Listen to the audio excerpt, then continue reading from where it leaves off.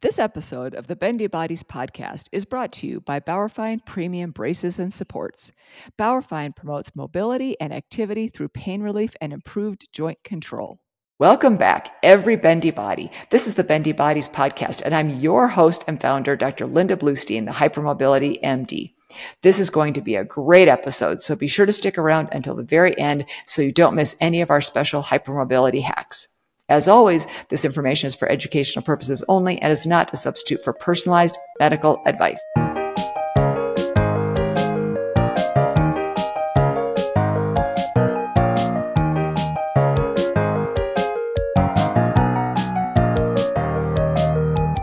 Before I introduce your guest, I would like to reintroduce you to my colleague and friend, Dr. Pradeep Chopra, who will be your guest co-host for this episode. Dr. Chopra is a pain management expert who specializes in complex pain conditions and has been a guest multiple times on the Bendy Bodies podcast. Be sure to check out those episodes if you have not heard them already. Dr. Chopra, hello and welcome back to Bendy Bodies. Hello, Dr. Bluestein and Dr. Bolognese. My pleasure to be here once again. Wonderful. And could you introduce our special guest for us? Yes, our very special guest for us today is the wonderful Dr. Paolo Bolognese. He is a neurosurgeon. He is a founder of the Chiari Neurosurgical Center in New York.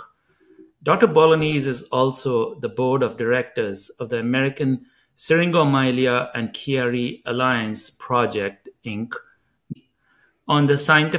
He is also on the Scientific Education and Advisory Board of the Chiari Syringomyelia Foundation and a member of the International Consortium on EDS, HSD, and related disorders.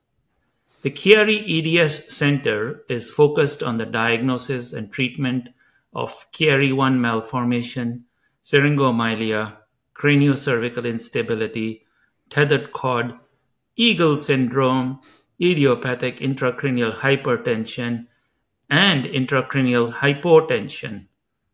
That's a lot of work you do. Yeah, I feel tired already.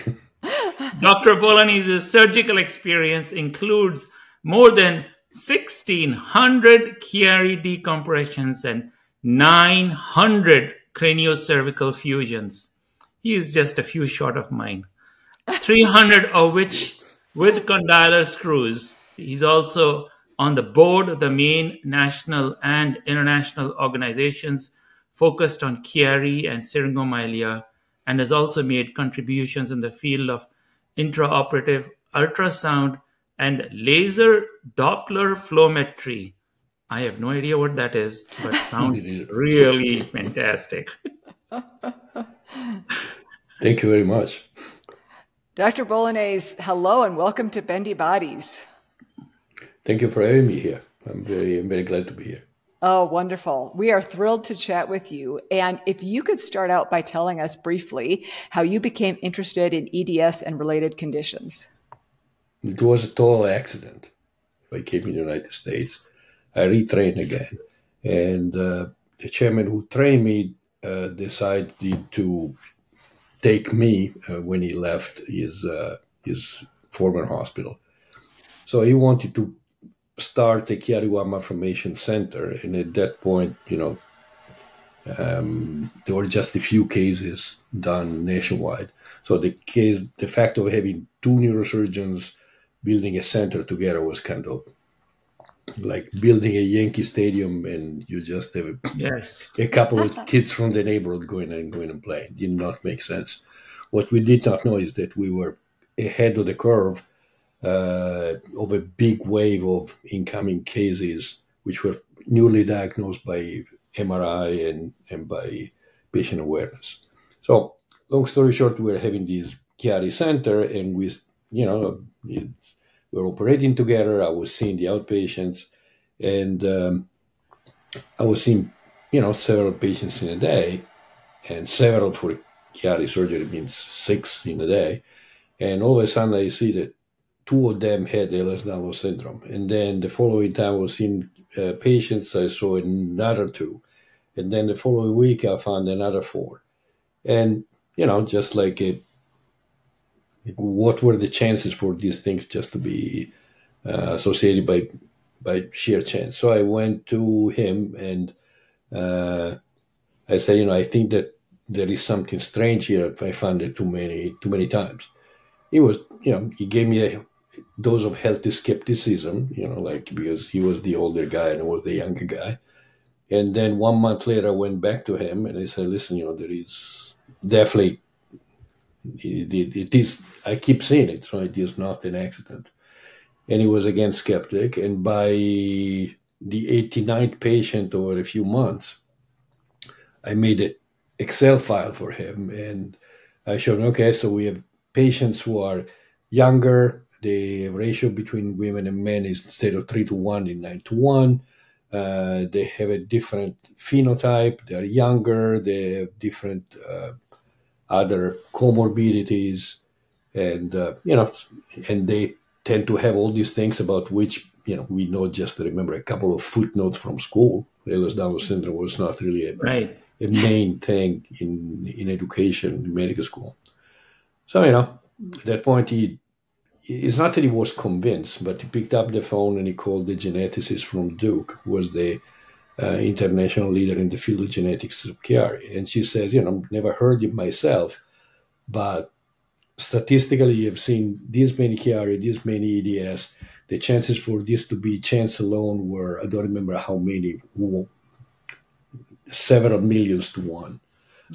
And so he picks up the phone and he calls the person in charge for connective tissue disorders. And that person was Claire Francomano. And Claire Francomano was the director of the Department of Aging, which is practically connective tissue disorder and all those things. And all of a sudden, it was a bizarre phone call, because all of a sudden all four of us are giddy because we're completing each other's sentences. So all of a sudden we are, we're kind of, there is this chemistry instantaneously, because they were having pieces that, and vice versa. So they could not explain why there are so many neurological problems in their EDS patients. On the other end, we're not, we're simply ignorant about what. Probably we should have opened a textbook before talking to them. But so at that point, it was natural for us to start cooperating. And so that's how we started. Okay, so you worked on this for some more years than us. We're so not ahead because we're smart. We were just stumbled into that. And so we couldn't call anybody.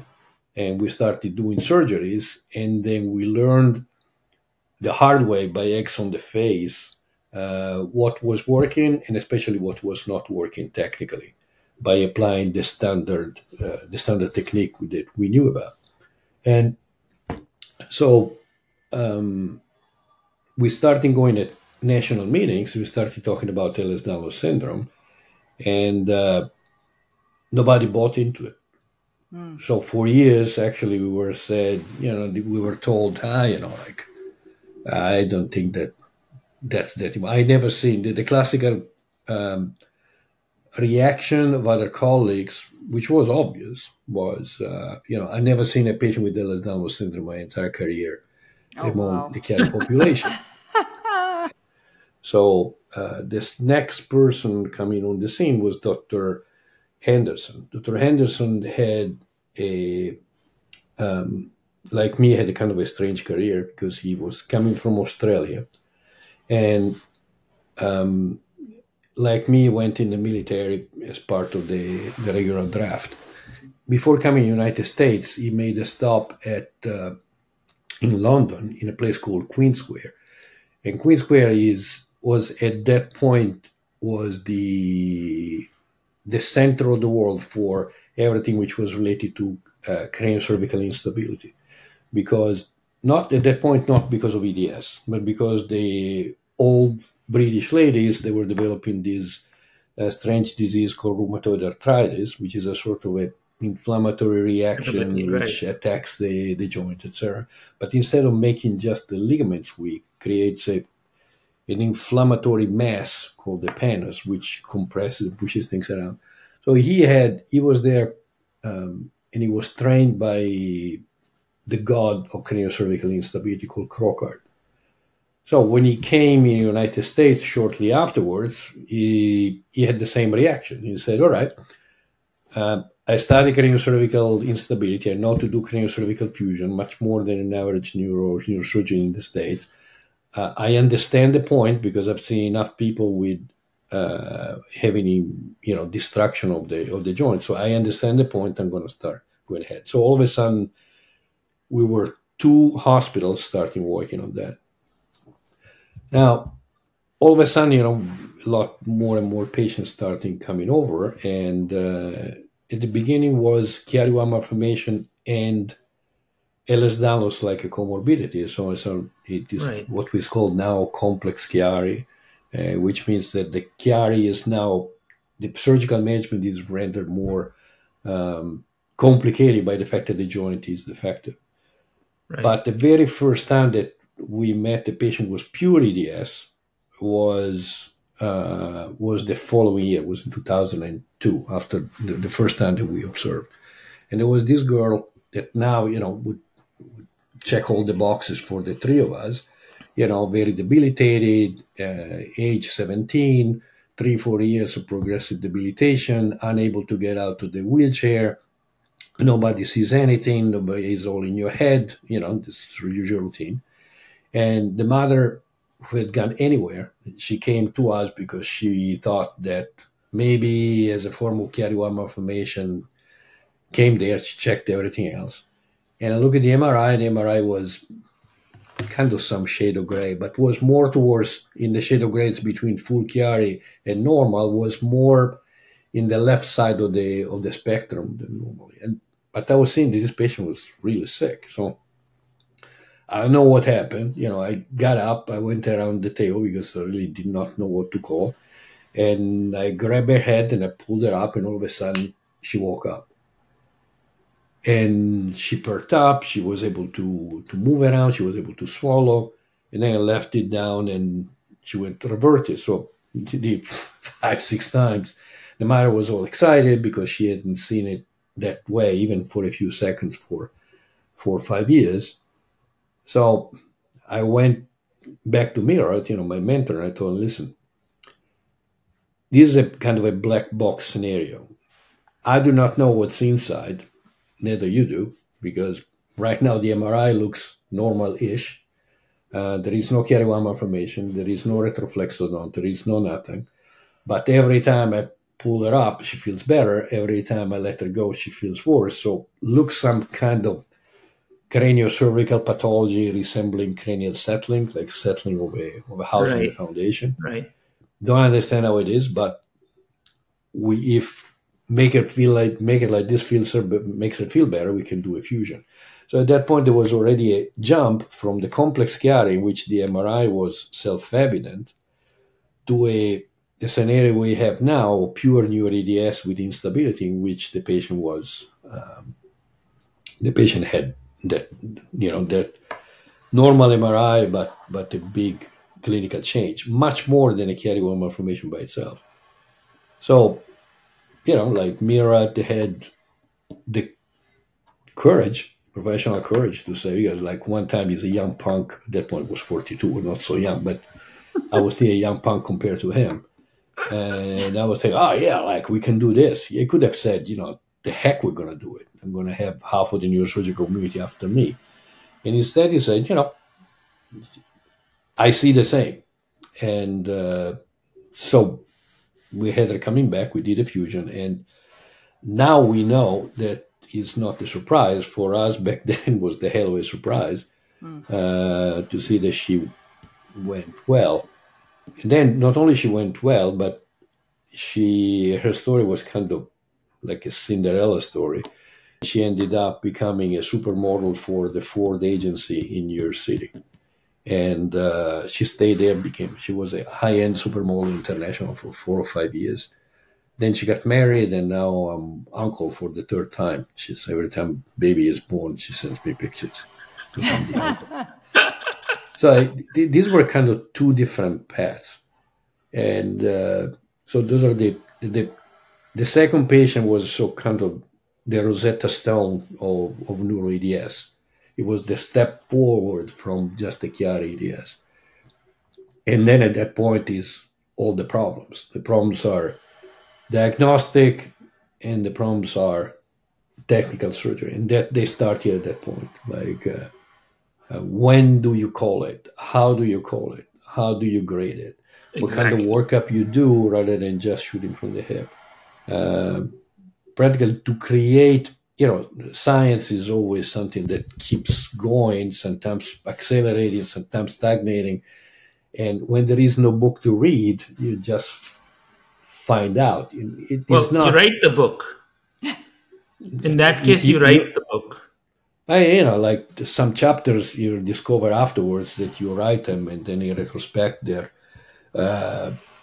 test of time says, okay, you have to do this other thing instead. But you're always between the fog of war, the perspective, etc. Is you're always as smart as the last lesson you learn. True. What we did not understand at that point was that, again, being ignorant and having nobody to ask, was that the problem was way more complex we were anticipating. The NeuroEDS model we were having so many additional pieces that we're still finding out. And so then the diagnostic about, again, how to assemble a workup which makes sense. And on the other, because there is a balance. You cannot be so zealot. You say, okay, it is what it is, and I'm going to operate on like that. You have to have some criteria. The concept of the criteria is that you have to be rigid and flexible at the same time.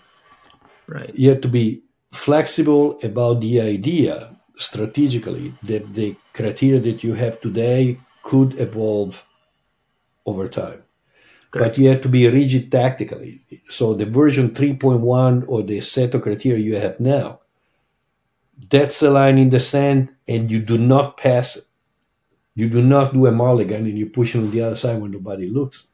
Because then otherwise you're not going to have a hard ground to stand on when you look back and you make an evaluation or the version 3.1, when you discover there are some limits, and then you do the version 4.0,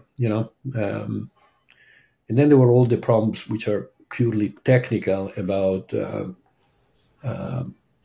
the surgery, about, okay, you have a surgery that works for any other things, you do it, and then you discover afterwards, again, what works, but especially what doesn't work, and you move forward.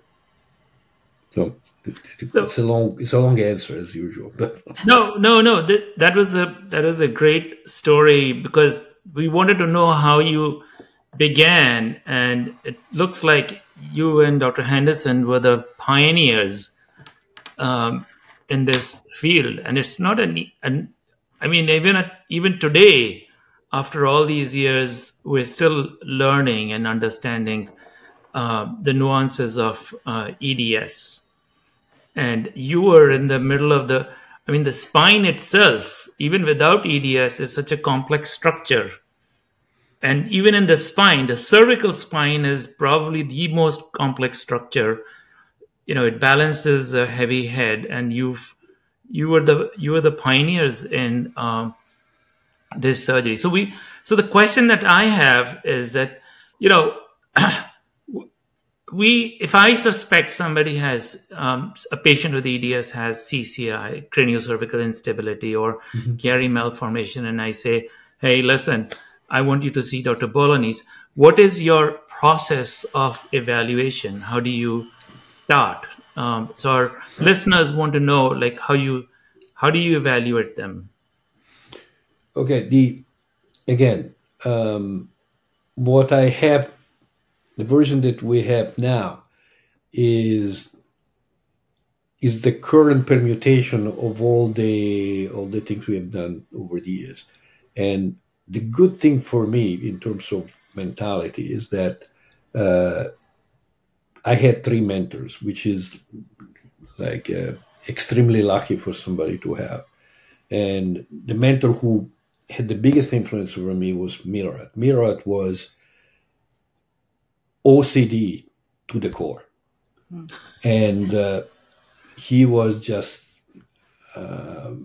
he was never focused on, it is like the shepherd that has 99 sheep and they're all fine and he's okay, but he loses his sleep over the one sheep that is lost or he's struggling or whatever.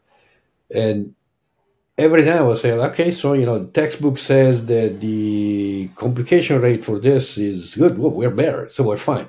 I know, it's not good enough. Give you an idea, like the Chiari-Wire malformation surgery back in the 80s had a solid 50% complication rate. So when we went down, when we went down to, like around 10% of complication rate or whatever, was an enormous improvement. Obviously, it comes from, it's not being genius. Like tying your shoes, you do it over and over, and you push yourself, and it's inevitable you're going to get to better numbers. But and I was saying, like 10%, much better. And he was saying, no, it's not good enough. And one of them was the most important complication was cerebrospinal fluid leakage for a number of different reasons. So we went down to 3%, and it was still not good enough. And then we went down to 0.3%. And at that point, I said, all right, just statistically, it's going to be a little bit difficult to go lower down. And so he was always pushing. So we're, and again, going through the other direction, which is not only the diagnostic. The issue is not so much how many times you have it correct with your procedure, but how many false negative and false positives you have. And you do not realize the false negatives you realize later on when either somebody else's operates or you change your criteria and yourself. This was negative before, but I was wrong. But the false positives are the most important in terms of overall heat and overall, eggs in the face for a evolving discipline or sub-discipline, because a false positive is going to potentially translate in a surgery. So at that point, you have a surgery that has not worked can be because of poor selection or poor execution of a technique that but you did not execute it correctly, or simply because the surgery was indicated, was correctly executed, but that technique is not enough, and you had to resort to something different that is not in the book yet. So when after the first 5 or 6 years, we're already having, something like 300 cases. And we're all excited because, okay, this is a new, craniocervical instability is not a unknown pathology, but linked to EDS to that degree and with those connotations was something new. So we're excited about, we're going to do 300 and then we're going to report it. We're going to wait some years because you cannot just do the surgery and say, okay, we observed for 3 months and we're fine. No, you have to kind of have good post-op. And we look at that, and the complication rate was higher than the standard, for example, trauma or other pathologies like congenital in children. Not enormously higher, but higher enough that the implication was if we publish, we're not going to look great, and so also the pathology is not going to look that great. It's not going to get a good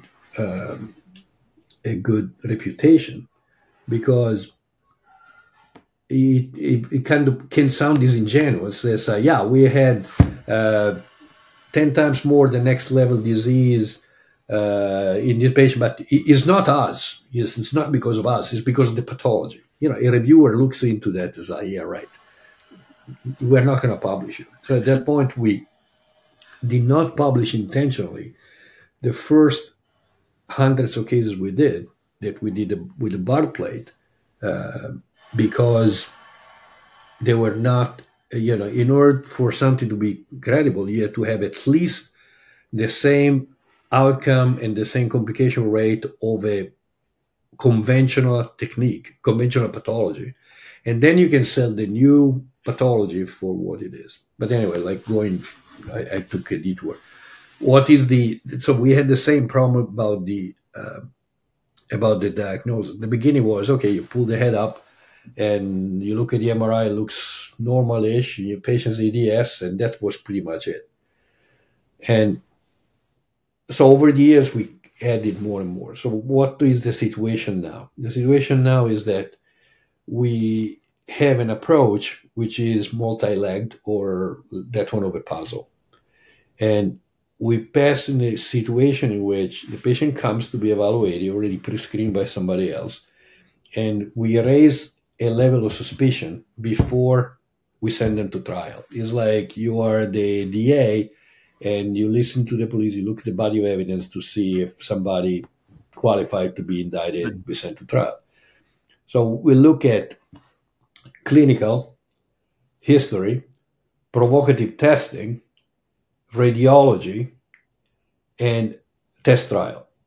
So the clinical is simple. There is a series of symptoms which are typical of every anatomical region. So if you have a sore, a broken ankle, you're going to be limping around. If you're going to have a bad stomach, you're going to have problem digesting. So there is a lot of cables and structures passing in the craniocervical junction. So there's going to be a long list of signs and symptoms. Those are not exclusive of craniocervical instability, but they're linked to the region. So if you have a trauma, a tumor, a congenital malformation, or neuroEDS affecting there, you're going to have the same symptoms with different kind of severity, different kind of grouping, etc. But if you look at the list, you're going to see that list becomes hot in the sense of how many positives you're going to have. So that's number one. Number two is provocative testing. So it is like if I have a broken arm and I will go like this, even if the two stumps are aligned, but I do like this, the patient is going to complain. So it's like kicking a tire. You play with the joint, and if the patient is this chief complaints and the symptoms of this area get worse or better respectively, that means that you are onto something for that. So that's number two. Number three is the history. So if somebody, for example, has, is already flexible before, one time falls on the head and twists the neck and all the symptoms start afterwards, is one of the many parameters. Now, recently, for example, we're seeing a lot of patients coming up with deteriorating EDS or a sort of acquired form of EDS in long COVID patients with the long COVID kind of pushing the people over the edge. We've seen it with a lot of tropical diseases. So the history now is the third thing.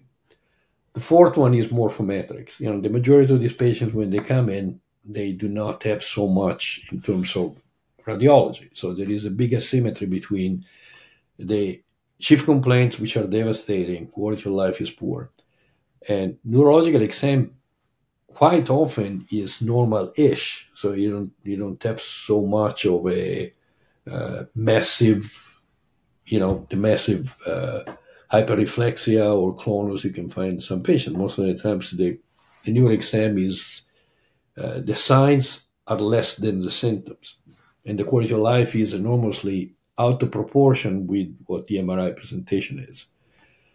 So what we use at that point is the morphometrics. And all the morphometrics which were available at that point were for trauma. And there were about 18 parameters. The noticeable, the GRAB or PBC2 did not exist yet. It was introduced a few years later. But there were 18 parameters back then. And the only principle was whatever parameter you use, you cannot just use one, you have to use two for the sole principle. The sole principle is you look at the sole, the fish, like this looks like gigantic, like this, he looks different.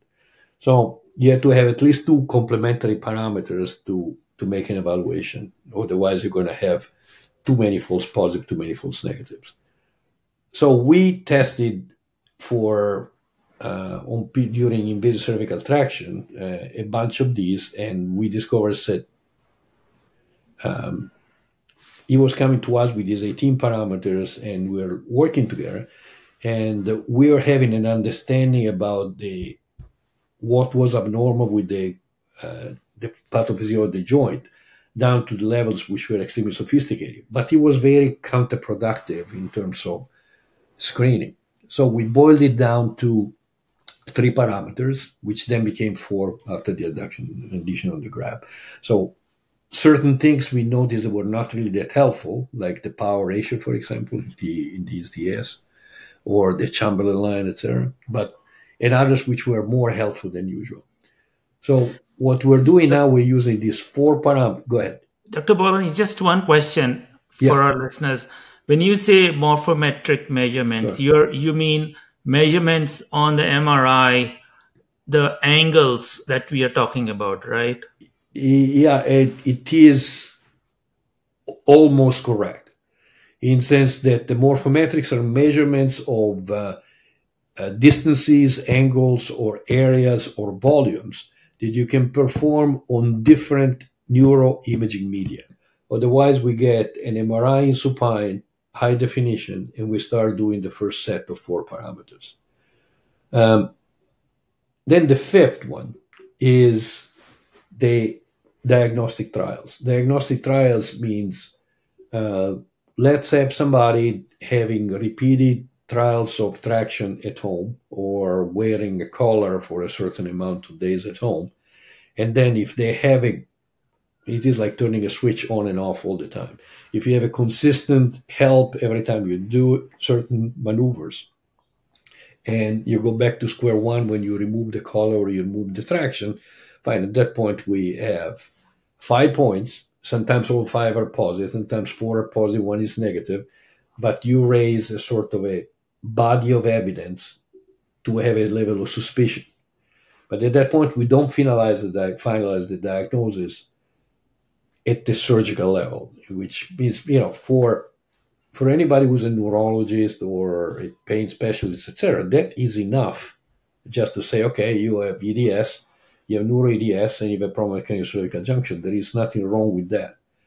But if somebody is referred to a surgeon, it's the responsibility of the surgeon to go to the Supreme Court before you start labeling somebody with that, because as a neurosurgeon, the diagnosis has a heavier connotation. So at that point, we decided to have the test of invasive cervical traction. The beginning was just like, all right, so if the patient does the traction at home, who tells us they're doing the right way? Sometimes they put in this leg like this or knee like this. Sometimes they have a bull neck. Sometimes they have a short mandible. So we just want to do something at the last minute before doing the surgery that confirms indeed that we can see with our eyes. And then we start adding the the morphometrics to that. And then we reach the conclusion that of giving scores. So again, first we have the pre-screening by the local physician or the EDS specialist comes to us. We put those 5 points together, and then we say, okay, now you qualify. Most likely you have this, but you qualify for verification. So our standard of giving the diagnosis, you have to pass this test. So they come, they do the test, and with the test we give scores. The scores are 2. One is clinical, and one is radiological. The clinical is, it does not matter that at that point we already know that pulling your head up is going to make you feel better. We just want to do it under standard condition. But what's important next, since they're coming to a neurosurgeon, is fine, you did this diagnosis most likely, but you pass a certain threshold of severity, yes or no. So what we consider the patient as having a positive clinical score when the chief complaints improve by at least 75% from the baseline when off traction in the sitting position.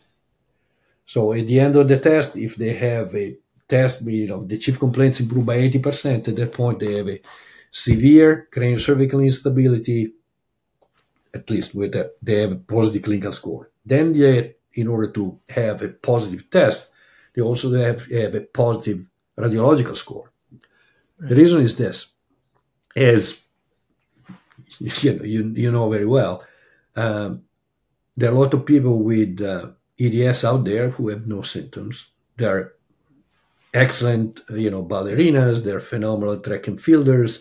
They get the gold for gymnastics for the U.S. Olympic team.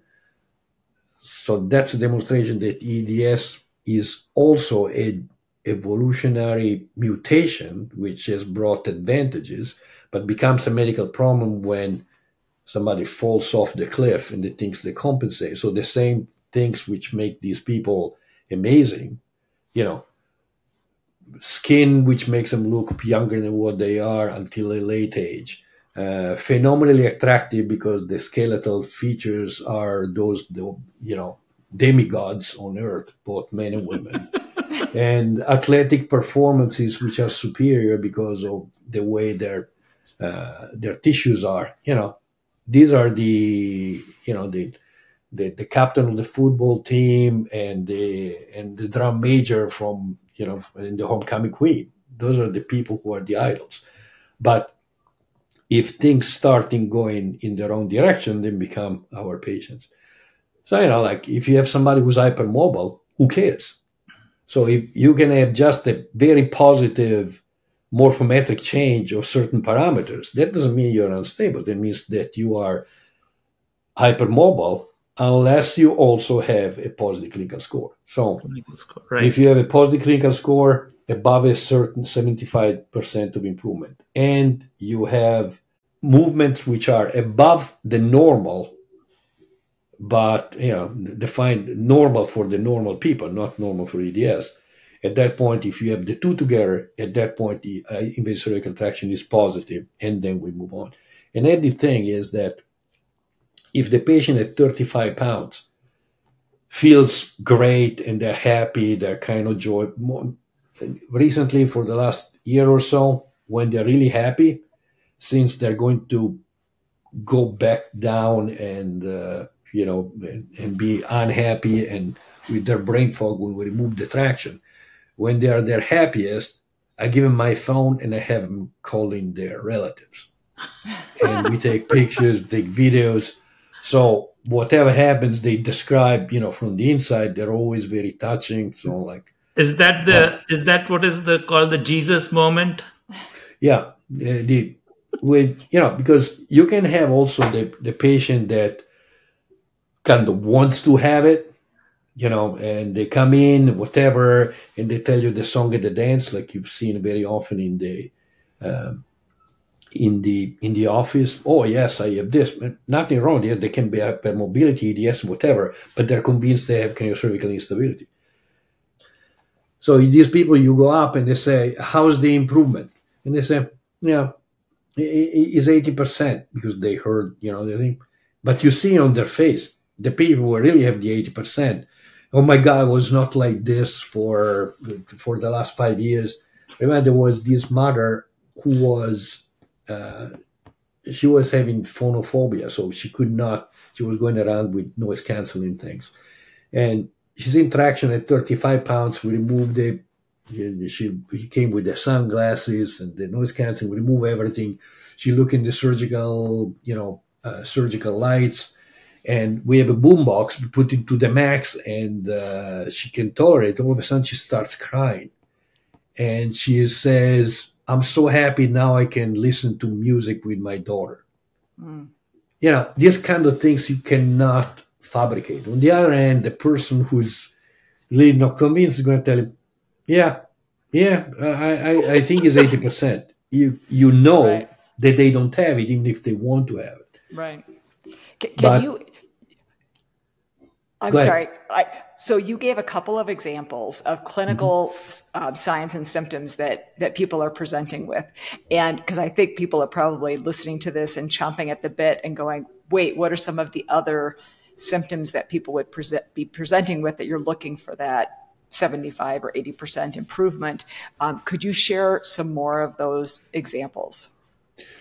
Yeah, it's actually is one of those things that you start with is like eating cherries, and then you discover that things are way more complex than you were anticipating. For example,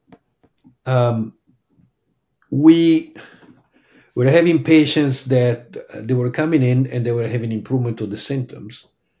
And at that point, you ask yourself, okay, how much is coming from there and how much is coming from another mechanism? Okay, for example, you pull your head up, good, great, and you can affect the instability, but you can also affect, in certain conditions, the jugular outflow coming out of the skull. Okay, so how you demonstrate one or the other? So at that point, we added another piece. Another piece is this: there are certain signs, neurological signs, which come from the lower part of the brainstem. For example, one is the coordination of swallowing comes from the lower part of the brainstem and involves a number of cranial nerves.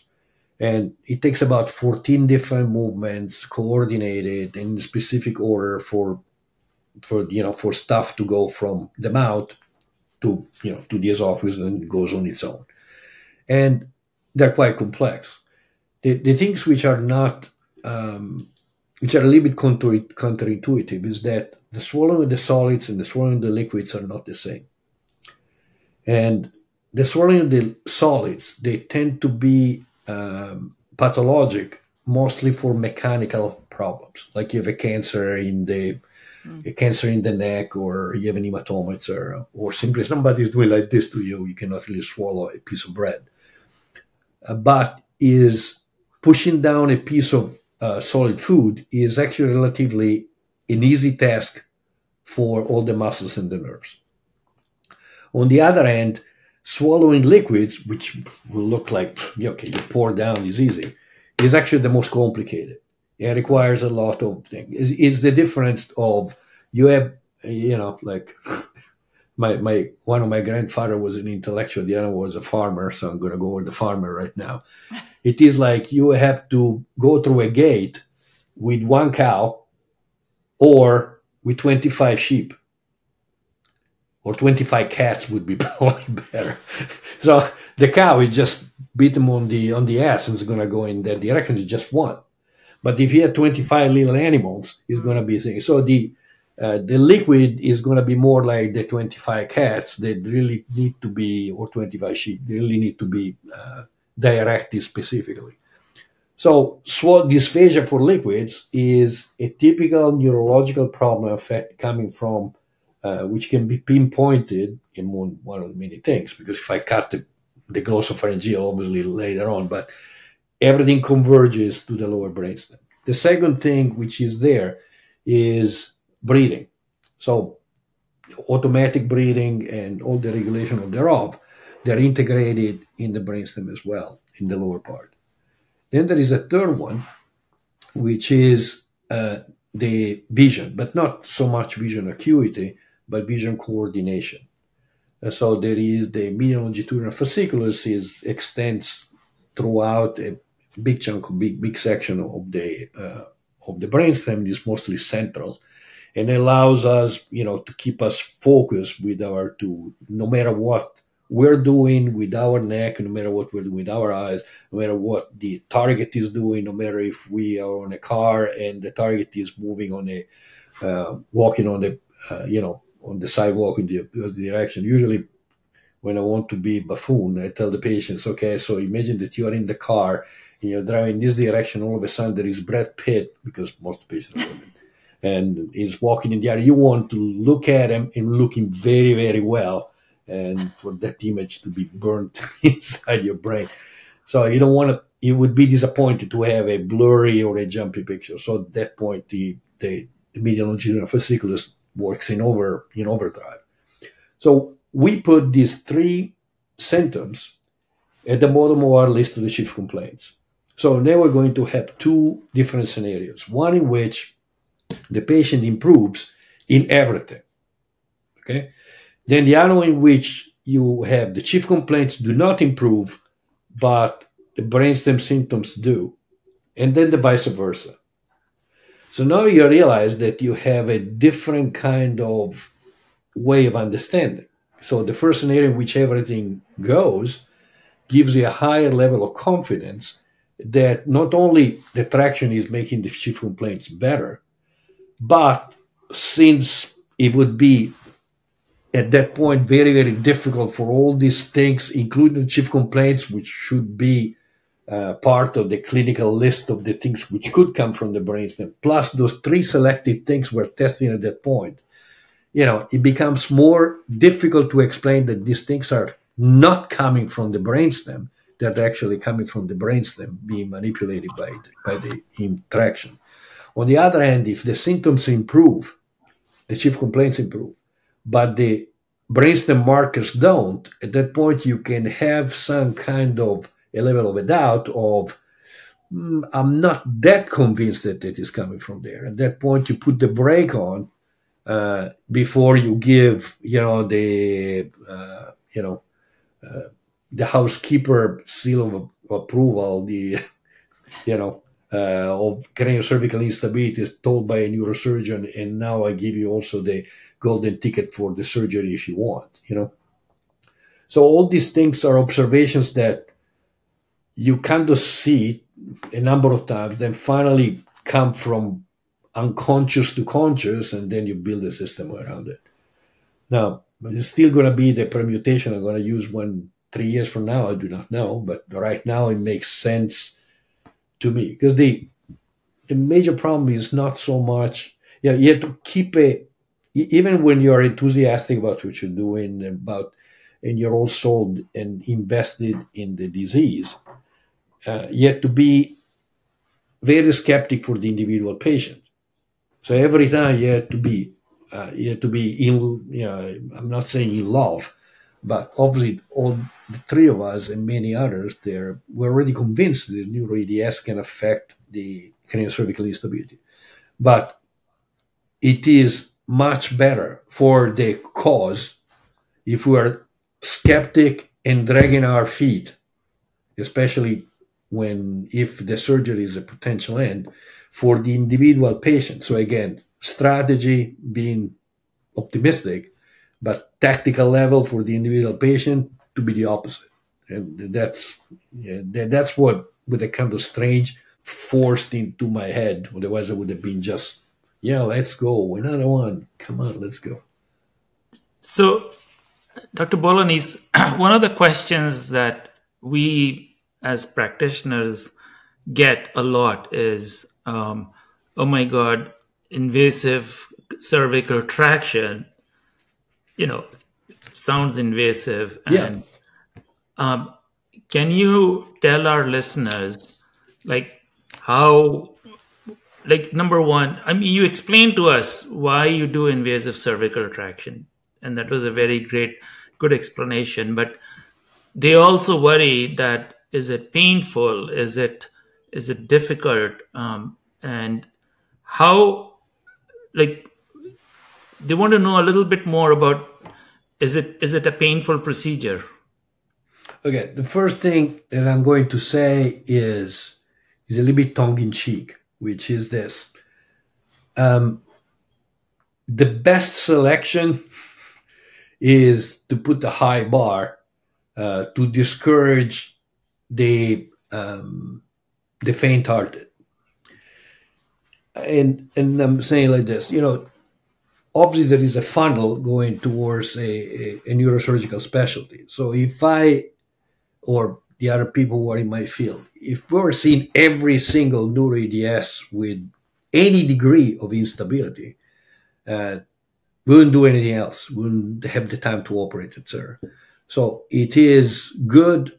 It is like you're waiting in line, and there are a lot of people who are kind of wasting your time If you are a patient who really needs surgery, is really sick, if there are 99 patients ahead of them to see neurosurgeon XYZ, that they have mild degree of the disease, that's a delay of care for the poor devil who's in. So it makes sense for us to have scary things outside of the door. So the people who really have mild degree of the disease, they think twice. On the other hand, the people who are really sick, they're going to tell you, it doesn't matter that you have to cut my arm. I have enough with this. I'm so sick. Fine, you get to resist the temptation of cutting the arm to make him happy. But if somebody is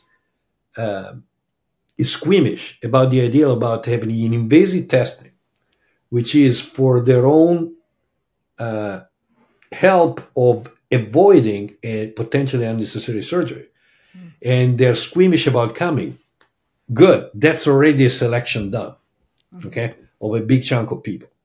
So I do not want to downplay the teasing. Oh, it's not really invasive. It's just, no, it's invasive, period. You have two pins which are going through the skin in the outer layers of the skull. Take it or leave it. Right. That said, there are other things. One is the fact that we are doing the test and other surgeons who are in the field are not doing the test automatically means that is not, if we are right and they're wrong, or this is the standard, or vice versa, this is not the standard, just a waste of time. This makes sense for us at this point of our journey for all the things we have done for the last 23 years, period. That said, in a polite way, it's either this way or the highway. If you do not want to do the traction, ends there. So don't try to browbeat me with 500 emails per day. Oh, can I skip the invasive traction and go straight for the surgery? The answer is no. And I respect that. Fine, is your decision. The test is elective. But without a positive test, without doing the test and a positive result of the test, the surgery is never going to be an option from our part. All right, so that was the thing. Then how is the test done? The patient comes in the operating room, and we give him MAC anesthesia and local anesthetic. So MAC anesthesia is like going for a colonoscopy. Well, 8th edition. Old enough, And the reason why we give MAC is that we don't want any kind of other medications like fentanyl versus whatever to make the patient better or to make the patient sleepy. We want the patient fully awake when he comes back from probably easily reversible. And then we also give local. Now, we all know that maybe some patients doesn't know by now, but if you use just lidocaine, it does not work. But if you use a mix of lidocaine and marcaine for any kind of procedure, including a dentist, it works much better. Certain patients, you put lidocaine and it is like you're not giving anything at all. And yes, we also use a little touch of epinephrine, unless there are contraindications, because that prolongs the use of the local anesthetic. So by that time, the patient is asleep with local anesthetic. And once the secret of any kind of hardware in the body, wherever you put it, internal, external, whatever, is that once you put something attached to a bone and that piece of hardware is fixed and stable and doesn't move, you can pull the patient up like this, like a pail of water, and it's nothing. It's like they don't feel anything. The problem starts if you do not put it loose, if you don't put it tight enough. It becomes loose. At that point, it hurts. Automatically, how much is too much, how much is too little, etc. So that's kind of routine. Then we wake him up. We just wait for the MAC anesthesia, to the propofol to wear off, and then we start. Mm-hmm. About applying the traction and whatever, we go up to 35 pounds. For cases of broken, when you have a broken jump facet or whatever, any post-traumatic, you go up to 50, 60, Nothing gets broken there. 35 is a safe level for our patient population to do the things we need to do. Now, there is the issue of the fact that this is not a therapeutic procedure. So if you feel better during the traction, guess what? When we remove the traction, you go back to square one. Mm-hmm. So if the patient say, I tried it at home, the traction doesn't work because once I remove it, the symptoms come back. First of all, you should read the instruction we send you, but he's kind of expecting too much from a diagnostic test. He's like, I tried it, I tried this test, but, cancer came back afterwards. That's not therapy. That's just doing a biopsy to get some tumoral cells out to make a test doesn't cure your cancer. So that's the same kind of reasoning. The issue is that some patients can have rebounds. And actually the rebound, which some patients say, it not only did not work if the symptoms came back, but for the first even non-invasive traction, my symptoms were worse for a few hours afterwards. That actually is a sign that you are very unstable, that you're on the right side of the spectrum. So when somebody tells me I tried non-invasive traction at home and I had rebound, I already know that the patient is going to be positive on the ICT. So a rebound after the invasive cervical traction is going to be quite intense, but we keep the patient in the hospital for hours afterwards. So if they are in pain, guess what? You can, anesthesia is there, they can shoot you with something you cannot have in the comfort of your own home. Then there is the overall complications. We do something like between 2 and 4 invasive tractions per week. We've been doing it for several years. And so far, nobody had complications at the pin side, which you do the math is not, it's quite favorable. Nobody had a broken neck as a result of that.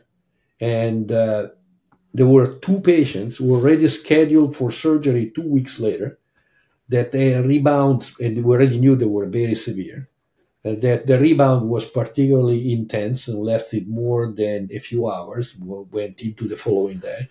And so instead of doing the surgery 2 weeks later, we anticipated to the same hospital stay. So that per se was not a complication, it was just, a rebound in somebody who was severe. It would have happened even with the non-invasive traction. But again, this is a elective test that we do. If somebody is worried, not only I'm not going to strong arm him to come in or try to convince him, I'm actually happy because you're not that sick after all. If you are, there is something strange if you are ready to commit for surgery, but you're emotionally uncomfortable about doing an invasive test, which is used for selection. It doesn't make sense, which brings to the next issue that we had developed over the years. Back in the days before the MRI was used routinely, there was a 5 to 10 years delay between the onset of the symptoms and the corrective surgery for the severe cases. The EDS, yes, they have the paranoia can be even worse from the there is nothing wrong with you, the MRI is normal, but their personality is different. These are type A personality that all of a sudden get frozen, and then once they're corrected, they bounce back, and you practically have to put the brake on them. We are doing too much. So they're actually patients who are very, there's a lot of satisfaction because you know that you're giving something and they're going to use it. But at the same time, we're having a kind of a different mix of psychiatric disorders. All right, I'm going to go to something uncomfortable now, but first I'm making the point. The end point was that at the beginning, we were asking for a psychiatric screen only on the patients that in our early encounters or whatever on the way to the surgery, we either were having some heavy diagnosis on the history, like attempted suicide, etc., or they're having heavy-duty drugs, psych drugs on board, or some heavy-duty diagnosis from before. So at that point, you say, okay, I send you to, we need a psych clearance.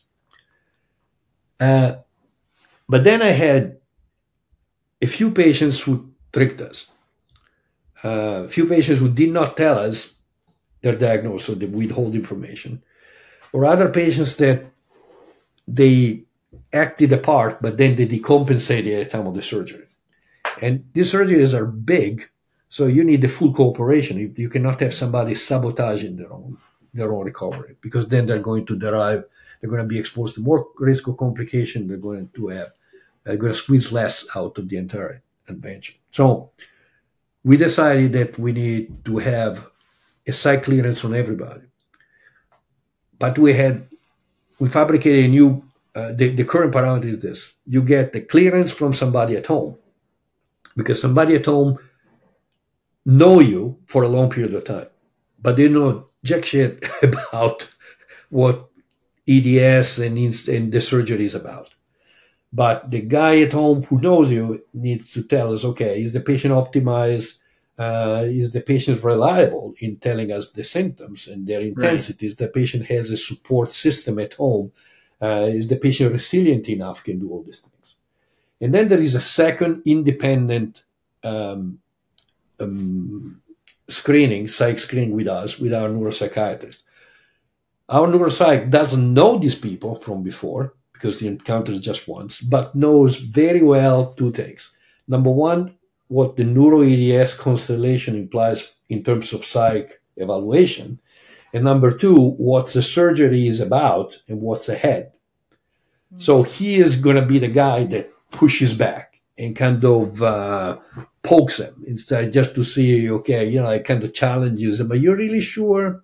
Yeah, like whatever. It is all is. It's not that it is a game.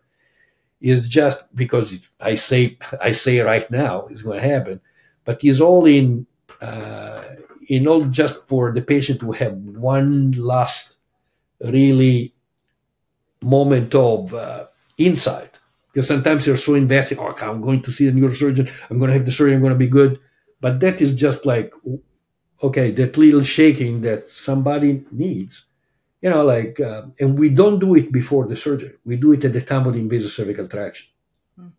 Yes. Because if you're coming, let's assume, like we did, for example, several years ago, that we were having the psych clearance 2 days prior to the surgery. At that point, it's a kind of a loaded circumstance. Mm-hmm. The patient is already involved, the insurance is approved, the machinery is going, It's a different kind of psychological pressure. On the other hand, when they come for the invasive traction, they don't have a clear cut. They don't have a confirmed diagnosis yet. And they don't even know if they're going to be a surgical candidate or not, because they don't know what the score is going to be. All right. So what Dr. we noticed... go ahead. I had another question. I'm sorry. Firstly, your neuropsychiatrist is amazing. A lot of the patients that I have sent who have seen him actually want to keep him as their psychiatrist. So I can't remember his name right now, but they love him. He's great. Yeah. He's very, like you said, he helps them understand exactly what they are going to go through. Mm-hmm. And a lot of them feel like, this is the first time they have met somebody who really understands. My question was that we are spread apart. Like, Dr. Bluestein is in Colorado, I am in Rhode Island, and there are other physicians everywhere. And you are in New York City. And you have something called the Second Opinion Report. Yeah.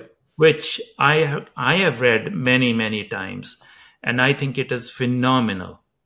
It is a really good report. So can you tell our listeners? Yeah, I tell you a secret. Some of the things of the report, how I structure, actually, I copied from you. So, that's why I like it so much. Well, so for patients who live in far off places. As you know, New York is not is an expensive city to come to. So the Second Opinion Report really helps them understand what's going on with them and what to expect and what should be the next steps and the diagnosis. Yeah, it is. It Can is you a tell good us a idea, little bit but more about that? obviously, yeah, is actually coming from something coming from COVID and legislation. Telemedicine, as you know, is something that is relatively recent, but since more than 90% of our patients since 2001 were from outside the tri-state area, it was kind of problematic to ask the patient, okay, come the first time, and then you do this testing, and then you come a second time, and then finally I'm going to give you a diagnosis. Before you know it is at least 2 trips. And 2 trips around the country by somebody who's sick, they need to come with their companion who has to take time off. It gets complicated. So in 2004, we were looking into telemedicine with our health system back then, and there was no legislation nationwide. Actually, one state, Texas, was back then was prohibiting any kind of doctor to call on the phone from outside Texas because they want their patient to be poached. So our health system said, good, you guys want to do telemedicine. Guess what? You cannot do it. So it took several years afterwards, and then we were allowed to do telemedicine, to have this. Then COVID came, and back then, really, the legislation was there were not so many people doing it. But then COVID came, and it started becoming everybody did it, and with that, the legislation became more precise. So when you see somebody with that, there are specific things and information, things about, licensing, etc. And so at that point, we had a decision to make. A decision to make was, do we go back to the model before in which the patients come multiple times, or we do something similar? And by that point, in some institutions, and Stanford, I guess, was one of the first, they did the second opinion model. Second opinion model means they did something structured, which was already up in the air with other names, but you send in your clinical information, it gets reviewed by a committee, then a junior attending or whoever the poor guy at the bottom of the barrel has to become the scribe and then sends it back to the patient. And that's it. So we saw some value in that. And the value is this. Instead of we seeing you in the office and then we tell you this is the work up here to do and whatever, we front load everything. And we say, okay, these are the things you have to do before. Once everything is in, once you fill up our, long, multi-page clinical essay, once you're going to have done with this and you enter the history and blah, blah, then if you see other specialists good add their letters too, I know that when I have one of your letters, I can just kick my feet up because you already done everything. The only thing I have to say is the following diagnoses have been suspected by Dr. Chopra, and I fully agree. So that's an easy thing. But anyway, so at the end of that letter, what we can say is, okay, we have suspicions about this, and the clinical, historical, provocative testing, radiological, and things we've done so far, because they already give us, we already told them the homework, raise suspicion, a critical mass of suspicion for the following diagnosis, for which we need additional testing. This is the additional testing. We tell, okay, so you need this, and this. And if you want us to confirm it, you come here for invasive testing. So at that point, the first encounter is done with us, and we're already, 3-4 steps ahead with what have been done in the past. In the past, we have reached that thing like after 6 or 9 months, after 2 or 3 visits with these patients, poor guys going back and forth. So the second opinion, for sure, avoids that. But then we figured out another thing was that a lot of patients, since we didn't make it so expensive, a lot of patients were just curious and not particularly sick. They were writing in. So at that point, we needed somebody to do a screening to separate the patients who were not very severe, not to go to the surgeon, but to go to the other components of our team, who are just for the conservative part, because obviously don't throw surgery to anybody. But at least to prevent the people who were sick to have a long line, 50% of which was made by patients who were just mildly sick. So obviously we're still refining the process, but so far it's working pretty well. Yeah, because at the end of all that, when the patient comes in the hospital, all the muscle part, for example, your notes are as long as mine, and it takes a long time to put all the thing. So when they come into the hospital, it is okay. All this is already in the bank, is already worked out. Now we just need to check on these 3-4 items. And everything else has already been digested, they already read it, whatever. So now we focus on this. So the encounter in the hospital doesn't become a sort of a I already talk too much myself, but it doesn't become like a meandering adventures with a lot of loose ends that then get never tied up. So everything becomes more effective. So one of the so now I think what we understand is, and I'm just summarizing it for the readers, listeners, is that the first thing you do is you ask them to fill out some forms, upload their images, radiological images, and then based on that, you come up with a suspicion of the following diagnoses. Yeah. And then if the patient has whatever Chiari malformation, then actually depends. If the patient has mild symptoms, for example, you can have a monster Chiari malformation on the radiology, but they have mild symptoms and a very good quality of life. At that point, there is no need for them to come here for further invasive testing. Ends up there and say, okay, bye-bye, and in 2 years do another MRI and touch base with me. But on the other hand, you have somebody with with the craniocervical instability, severe compromised quality of life.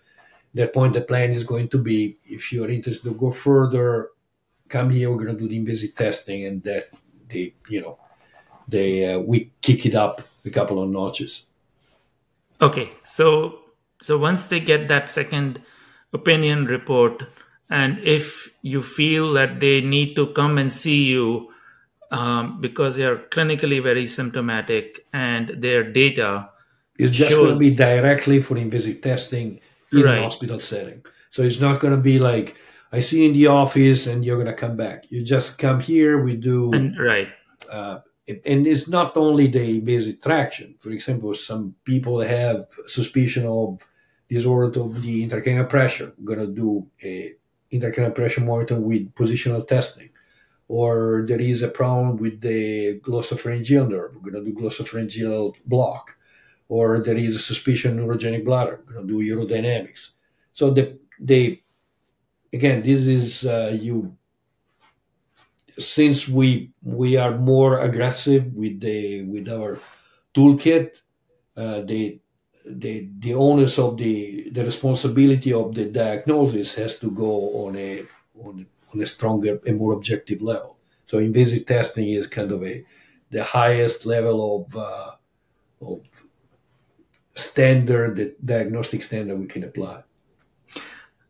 So that reminds me about one condition that you treat, and you treat it very well, called Eagle syndrome. Can you tell our listeners what are the symptoms of Eagle syndrome? All right.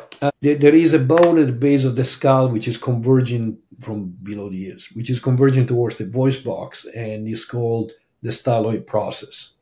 And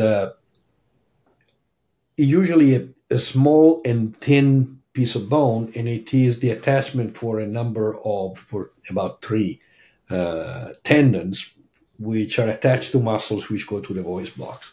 And they're helpful with a number of movements that we routinely do. The Eagle syndrome is when this bone becomes very big, very cumbersome, very long, and in doing that creates a number of different things. In the past, it was called Eagle syndrome only when it was poking the trachea and or the esophagus. All right, that was called the. Then they found out that sometimes other vessels passing by, like the jugular or the carotid, can be impinged. So that was called the vascular eagle. Then I was, was very excited because, oh yeah, these patients they have a lot of symptoms who come from the glossopharyngeal nerve. So I was ready to publish it when finally the ENTs figured it out after years that they were debating it. And so they kind of beat me to the punch. But there are a number of cranial nerves passing by that get stretched, pushed, or nudged by these bones, simply because they are in the right place. And so this bone is bigger, is kind of pushing and shoving. Now, like everything which is related to EDS, people with EDS they're like the princess and the pea. They're super sensitive for everything. So the majority of the people, they really don't care that they have a style which is a little bit bigger or a little bit thicker. Yeah, so the longest series about eagle, they're actually coming from the Indian subcontinent because for some kind of reasons over there, the styloids are enormous when they're pathologic. Indian, like. Yep. Really? The largest series that come from there. Oh, the largest. Yeah, the largest game. Also because you have 1.3 billion people, but they're really phenomenally big. So there is also a kind of a genetic component to that. People with EDS, they have a different thing. The like I said before, the clinical presentation is mostly affecting mostly function of the glossopharyngeal nerve, the first tract of the styloid. So if it becomes thicker and just passes by, that's the little extra stretch. In our very touchy-feely EDS people, it's enough to create trouble. And now comes the issue, because the glossopharyngeal nerve is very complex. And if I tell somebody, okay, I go to the doctor and say, okay, I have palpitations and I have a ringing in the ear and I have a sensation of metal taste in my mouth. This guy's going to say, you're freaking crazy. And instead, those things come from three branches of the same nerve, the glossopharyngeal nerve. So if you remember medical school and neuroanatomy, that's easy. Right. Apparently, my ENT's colleagues, it took them a while to figure that out. So what you do is this, is the same principle when you go to the dentist and you have a big problem with your tooth, and the dentist gives the local, you feel better. So if the glossopharyngeal nerve is crying uncle because it's pushed by the styloid, you just inject some local anesthetic in the neighborhood, and if the symptoms calm down, that means they're linked to the glossopharyngeal, and therefore they're linked to is because the glossopharyngeal is getting kicked around by this bone. Now comes the tricky part. I remember that the association between Chiari and hypertrophic styloids, and EDS and hypertrophic styloid, we figured out a long time ago. That was not the issue. And since we were not trained as neurosurgeons to do these cases, like we're trained about other things, we're sending these patients, a few in between, to the ENTs. And I remember that one time I sent a patient to an ENT with my health system, and like several hospitals ago. And this patient was 2005. Patient came back in a tracheostomy and a gastrostomy too. Oh. Yeah, I know. And obviously at that point we became more prudent about saying it, because I thought, okay, this is a dangerous surgery. I did not know about, all right, before I send another one, I'm going to wait for somebody to be at least as sick as this one, if not more. So we sat on hundreds of these patients over the years, Chiari and EDS, until one day, all right, there was this patient who really having a big styloid and severe EDS and a craniocervical fusion. Actually, there were two at the same time, and we booked them something like in 2 consecutive days, and they knew each other, and they were calling themselves from Dr. Seuss. They're calling themselves Thing One and Thing Two. So whatever, and so they were having craniocervical fusions. So that was raising some problems about the intubation. So I said, all right, I'm going to do it myself. I don't want to send it somewhere else. So I go to the library and the days before, and I go through textbooks of head and neck surgery, again, different specialty. And I go through all that, whatever. I take my notes to the operating room that day, and I start. Step one, you put the patient on the table. Step two, you can't turn anything because the patient was fused. So at that point, I threw the notes away, and I realized that the surgery had to be done completely different. So a large patient population with Eagle, they had EDS and formal fusions. That creates an enormous technical problem because it is like you're trying to change an engine in a car, but you open the hood just like this. Right. And not only, but most of the dissection, instead of doing with tools, I do it underneath the mandible, blind with my finger, and then I dislocate the thing, and you can go on. So practically, we had to adapt the surgery to the circumstances with maneuvers that were not in the book. And other thing that I realized afterwards is, by that point, I already had number of years of experience with EDS patients, so I knew that they were not tolerating a lot of dissection nonsense. So I realized what happened to that ENT in the past. The ENT did the surgery like the ENTs do, using the Bowie knife, which is the electrocautery, right? The fire stick, we call it in jargon. And you cannot do that around nerves in general, but nerves of an EDS, that's the key of that. So at that point, once I passed the skin, I don't use any cautery at all. So it's all blunt dissection and nothing else. Makes sense.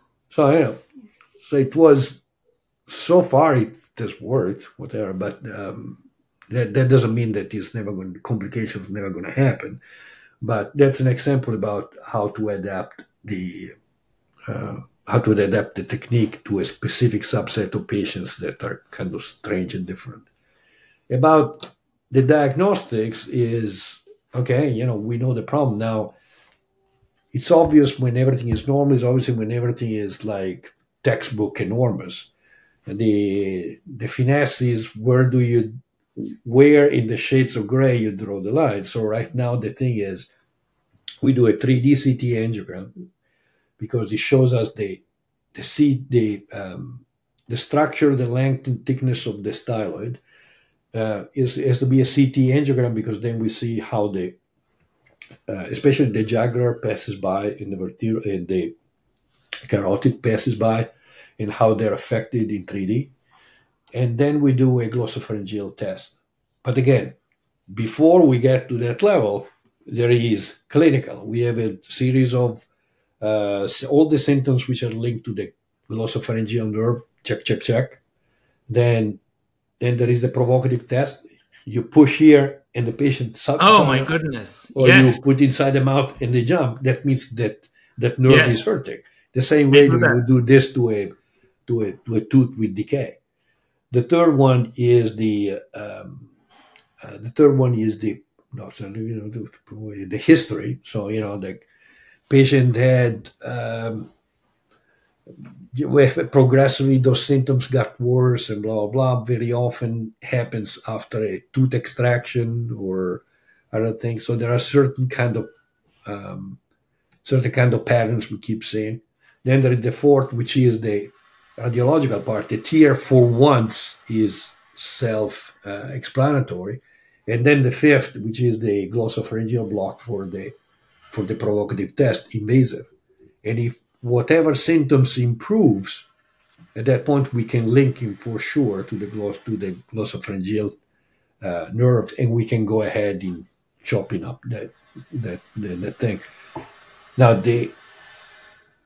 we do one at a time and separated by 2 months. So in case there is a problem or a complication, you're not going to have somebody with tracheostomy in the peg again, like it happened to that colleague of mine. Right. So so we talked about craniocervical instability. We talked about Eagle syndrome.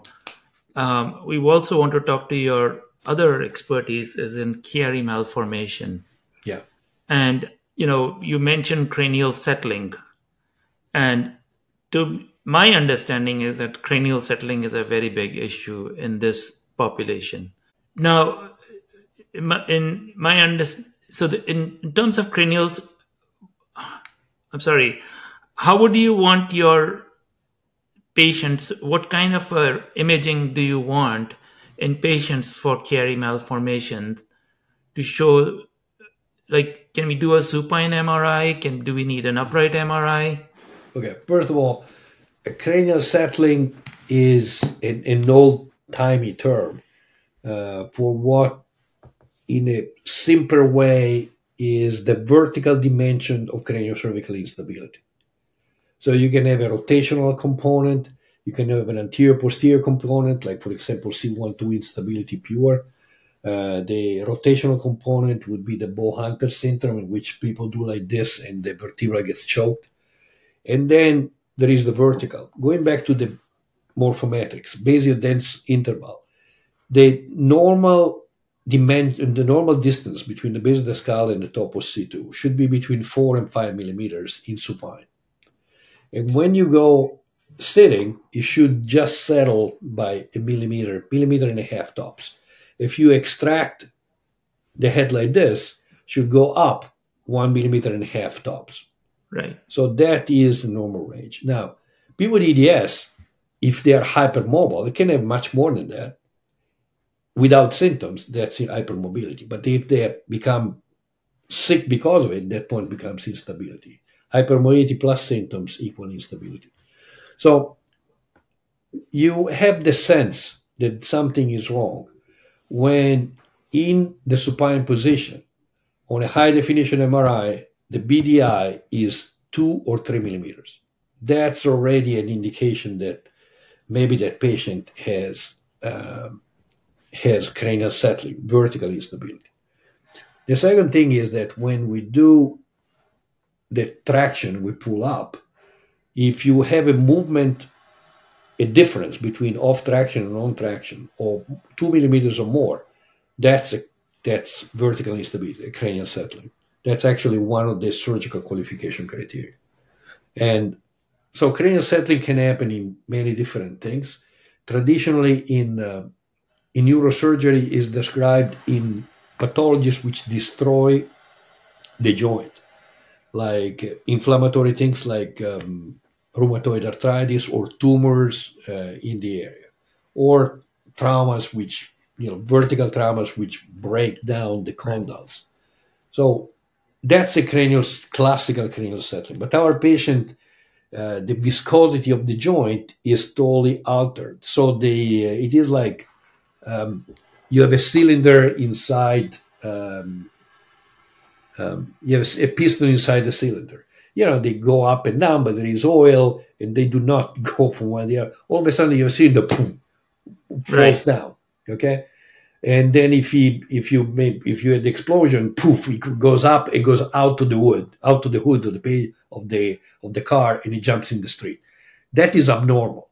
Okay, it collapses too much and expands too much. So that is craniocervical instability in car terms. Now, different doctors have their own things. Generally, what I start with is the MRI in supine of 3 Tesla at least, but 3 Tesla is fine. 1.5 is acceptable, but 3 nowadays is very easy to be found anywhere. Supine position, nothing else. Because we have the best definition of the joint. Once you start going for a upright MRI, upright MRIs by definition have a very small magnet, which is 0.5. I know very well the guy who invented the upright MRI was one of the very first inventors of the MRI principle. And he actually lives nearby here, and he was together with us in our old university. But the story is, although it's a very good and helpful thing, you don't have a good picture. And all of a sudden, all those morphometric measurements, the execution of which rely on crisp definition of bone versus ligament, gets blurred out. Number one. Number two is, if you send somebody and do the flexion and extension, it is not standardized. Because if that day there is Mr. Smith, the technician, who is nervous about doing it, is going to say, okay, move a little bit, I'm nervous because you're sick. Mm-hmm. Other times, if you can have a flexion, there are two different kinds of flexion. If you have a flexion like this, the stress of the flexion is in the lower part of the cervical spine. Okay? Right. If I do like this, the stress is on the higher part of the cervical spine all the way to the junction. So you can have two people doing a major effort, but stressing two different parts of the spine simply because the technician is used to that. The majority of technicians who do MRI flex X are to test degenerative joint disease in the mid-lower cervical spine. So, already something strange. But the thing which is the most absurd, but then you think about it, it makes sense, is if you have somebody who's hypermobile from EDS, but zero symptoms, they're going to give you these scary contortionist levels of flexion and extension, especially in extension. They're absurd, but they can do it because they have zero symptoms. On the other hand, the patient on the opposite side of the spectrum who's super sick, he would rather get shot than move even just a little bit. So all of a sudden, what is this upright flex X MRI, even if we get standardized, gets you? I know. Becomes helpful so if as a screening is not that great, it has all these pitfalls. But for specific things can be helpful. For example, you want to test if there is a gliding, an excessive gliding between 2 and 3 and 1 and 2. Fine. At that point, you have a specific thing, and you use that as as a sniper rifle. But as a screening tool, also realistically, the MRI is not going to authorize 500 tests, and especially 500 MRIs.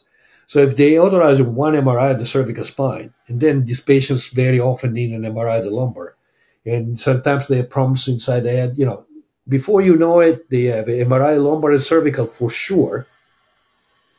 You also add the MRI flex X in an MRI upright. They're going to tell pick one, and if you pick up an MRI upright, at that point, you're going to have a crappy MRI of the cervical spine of the area that you really want to see, with data that are not really going to be standardized. So that's why I start with the MRI cervical, supine, high definition, because I can always order the other one later in small amounts for a specific subset of problems.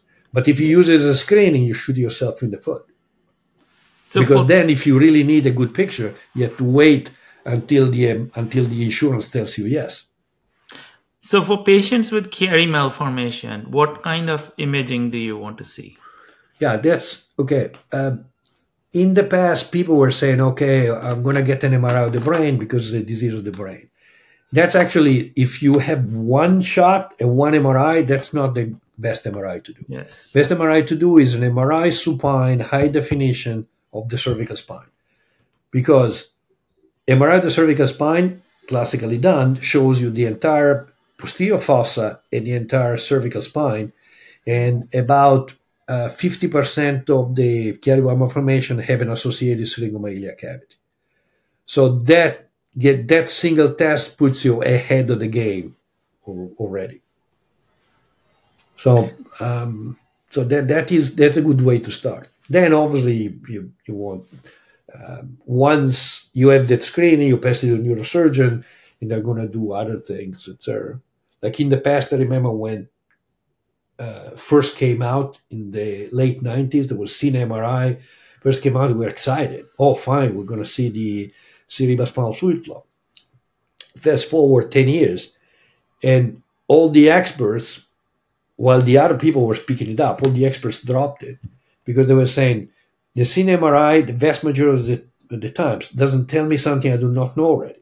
If I have a patient with a visible herniation and the patient is sick like a dog and the symptoms are coming from there, guess what? 90 plus times, I'm going to do the Cine MRI is going to show me that there is some blockage posteriorly. Big damn surprise. I already knew before.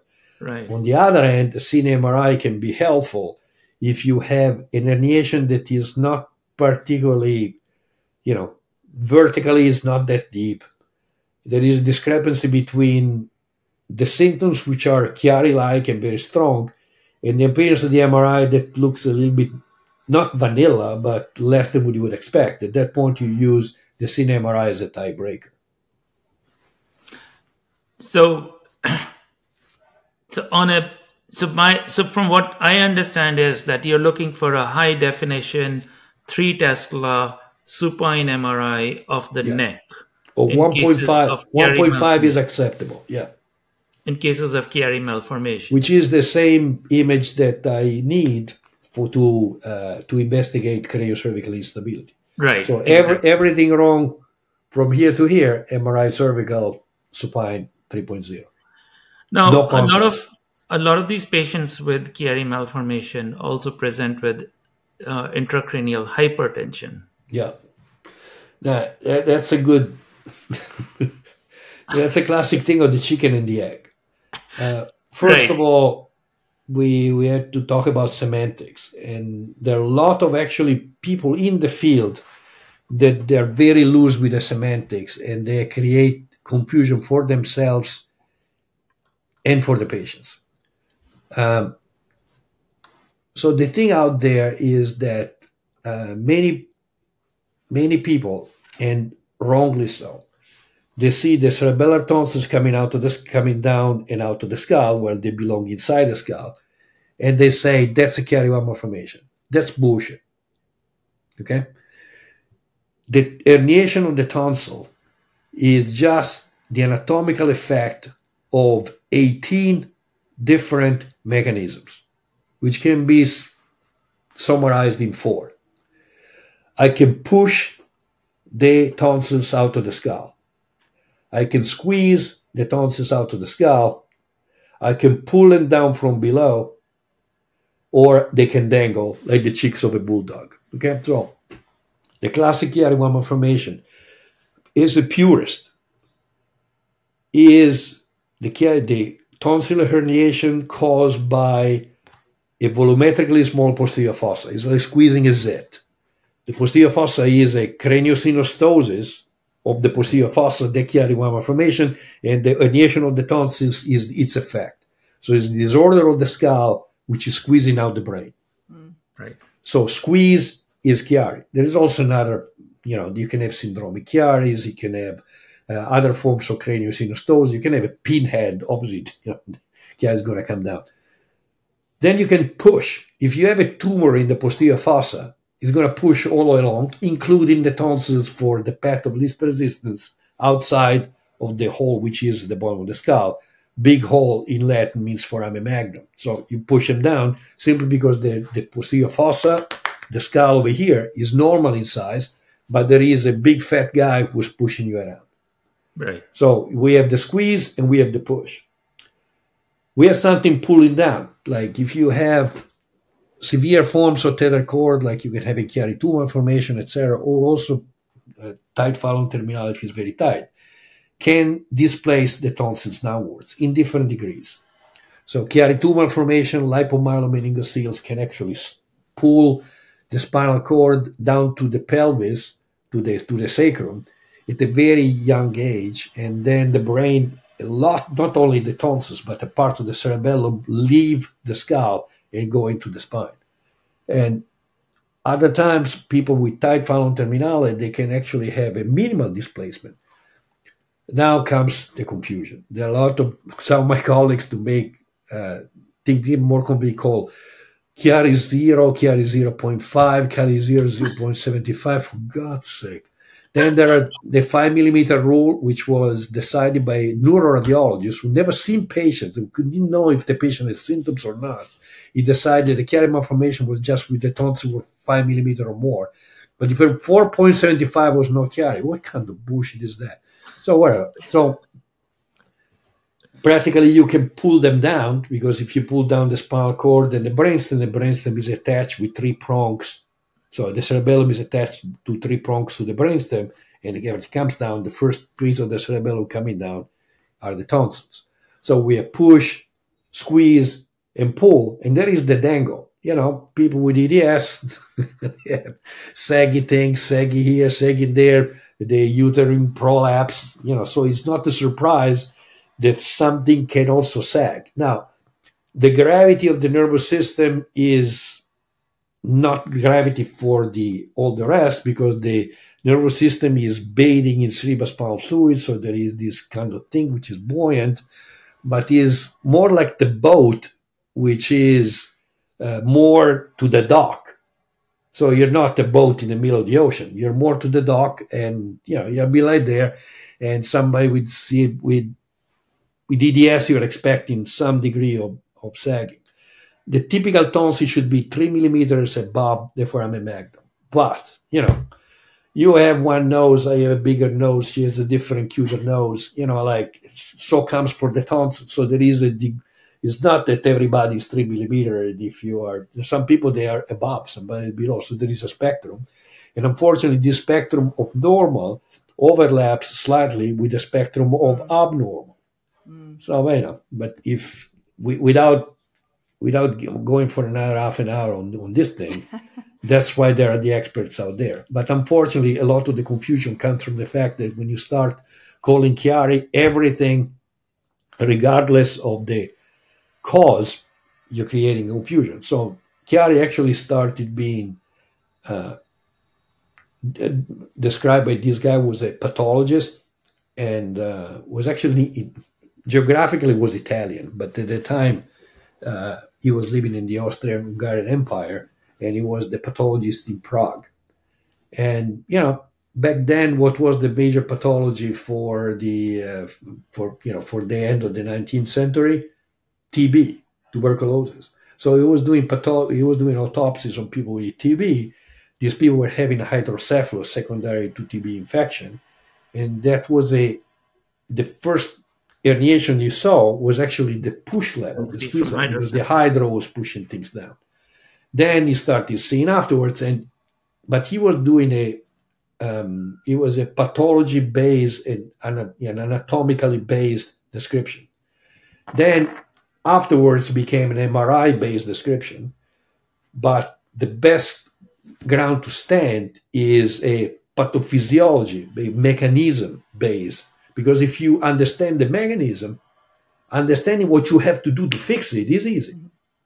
So if somebody has a Chiari malformation because it's the herniation from the squeeze, you have to do a Chiari surgery. But if it is coming from a push, at that point you're barking up the wrong tree. Which brings me to the one of the questions that I didn't answer before, which was the intracranial hypertension. That's a chicken and the egg situation. In some cases, you can have the squeeze level, herniation going down, that's typical Chiari, with mild elevation of the pressure, which normalizes after the decompression. Bingo, end. On the opposite end, you can have a patient with pseudotumor cerebri, in which the pressure inside the head is very high uniformly. The skull in the back is normal in shape, And that's a push situation. So the pseudotumor is Right. causing the herniation. Fine, there are some anatomical details which are different, but that's the principle. And then there are situations in which you have both. You have the Chiari, you do the decompression, the patient still has high pressure if you do an intracranial pressure monitoring. So in this way, the patient has 1 + 1 makes 3 situation. So in order to, again, pathophysiology, you need to treat both for the patient to have a full recovery.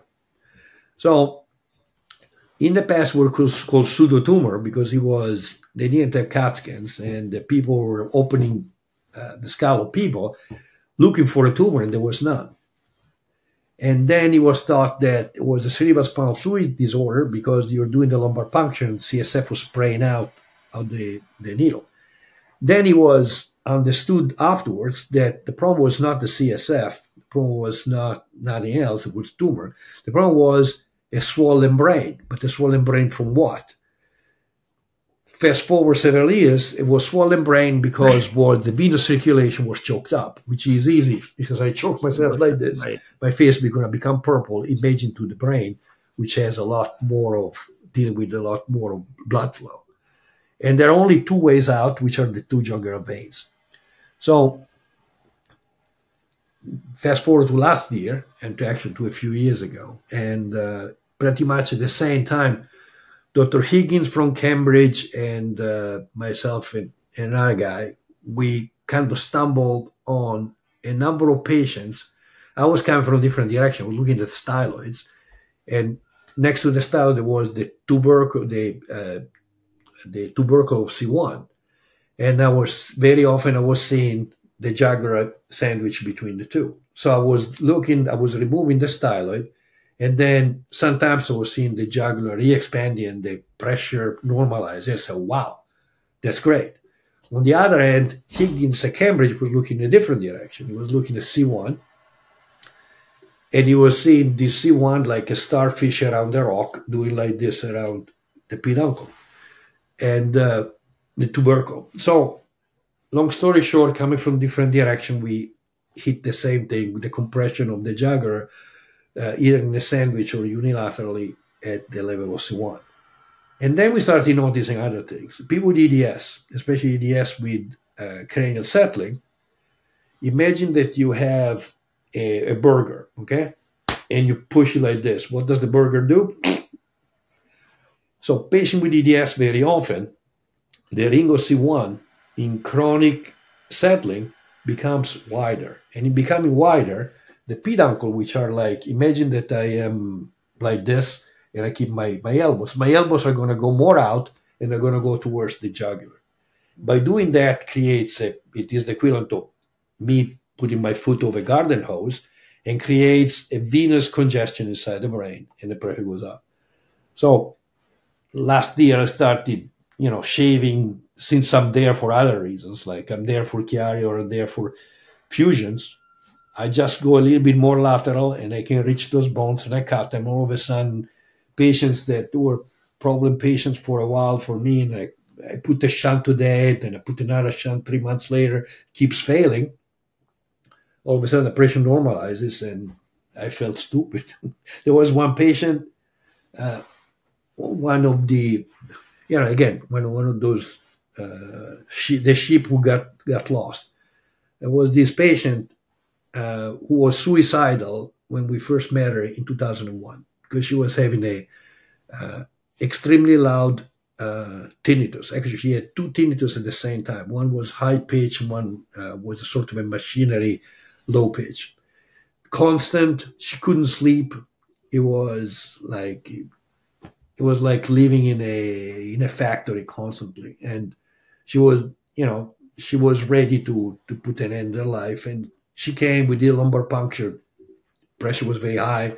The symptoms improved to the point it was tolerable, so we put the shunt.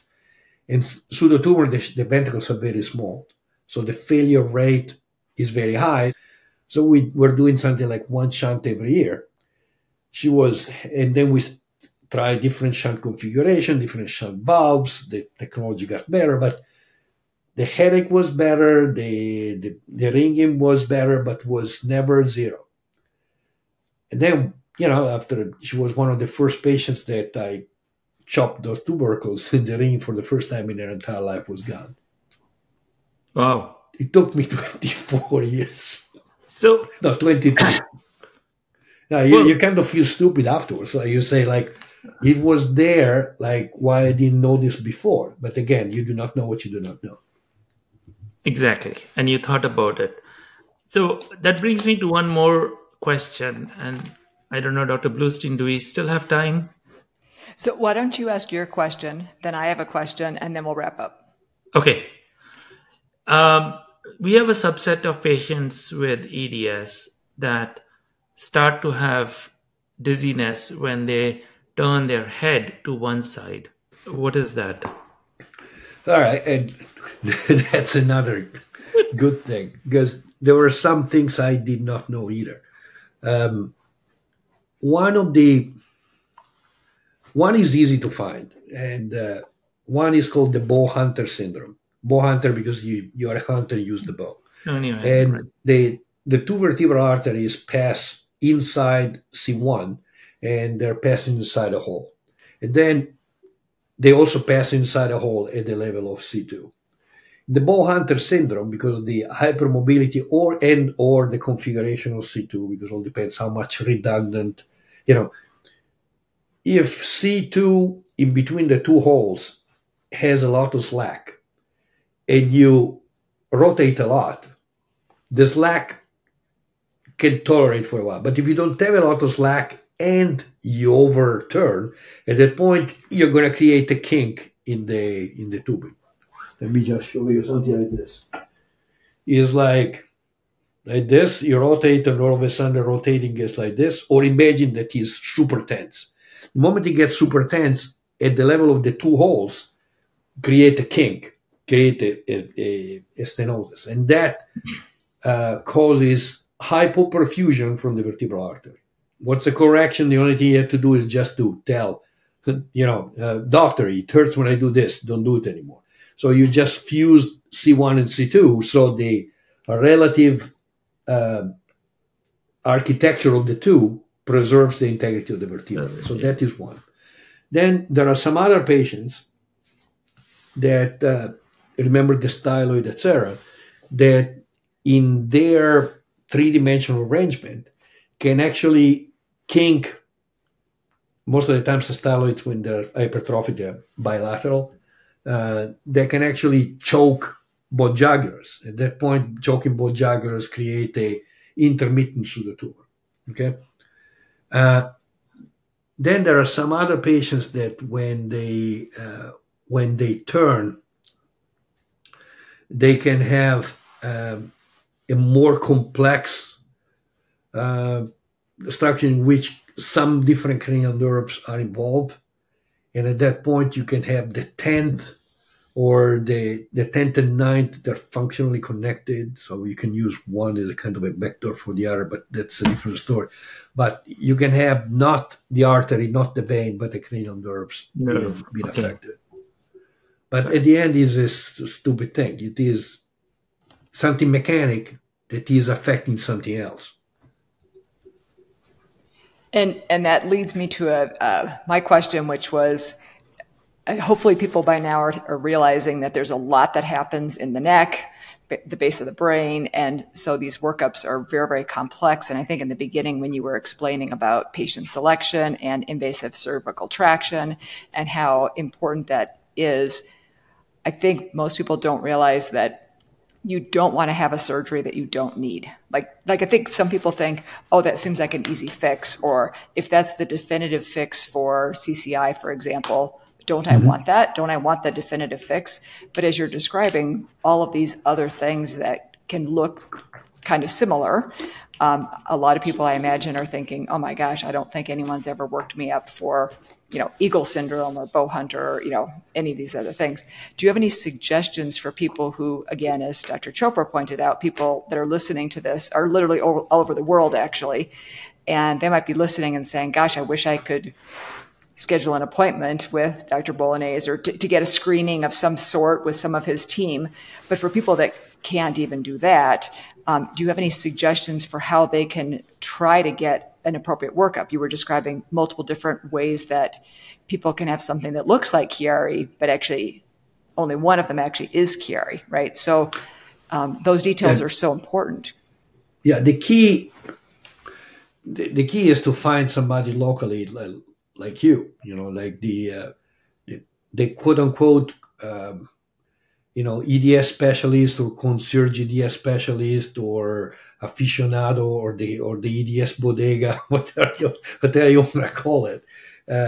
It doesn't matter because it doesn't really matter if you're a neurosurgeon, a pain specialist, or a pediatric cardiologist, or whatever. There are so many of ours that, or physiatrists, etc. It doesn't really matter because then at the end we kind of have a major overlap of diagnosis, etc.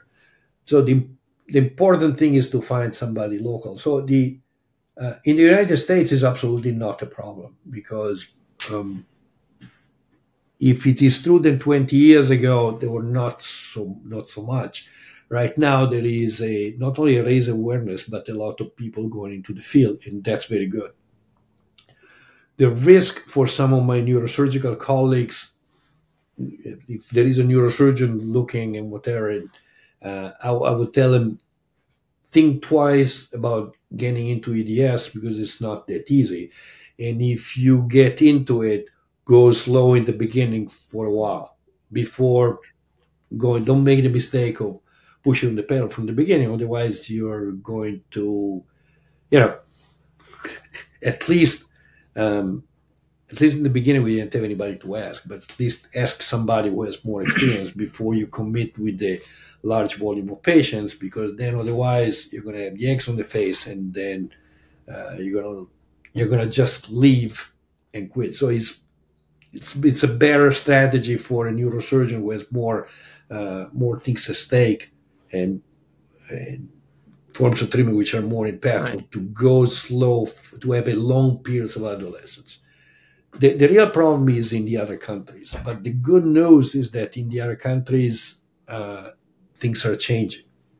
The United Kingdom has decided in March of this year to create 3 multidisciplinary centers for neuro-EDS. And that was one of the bastions of skepticism worldwide.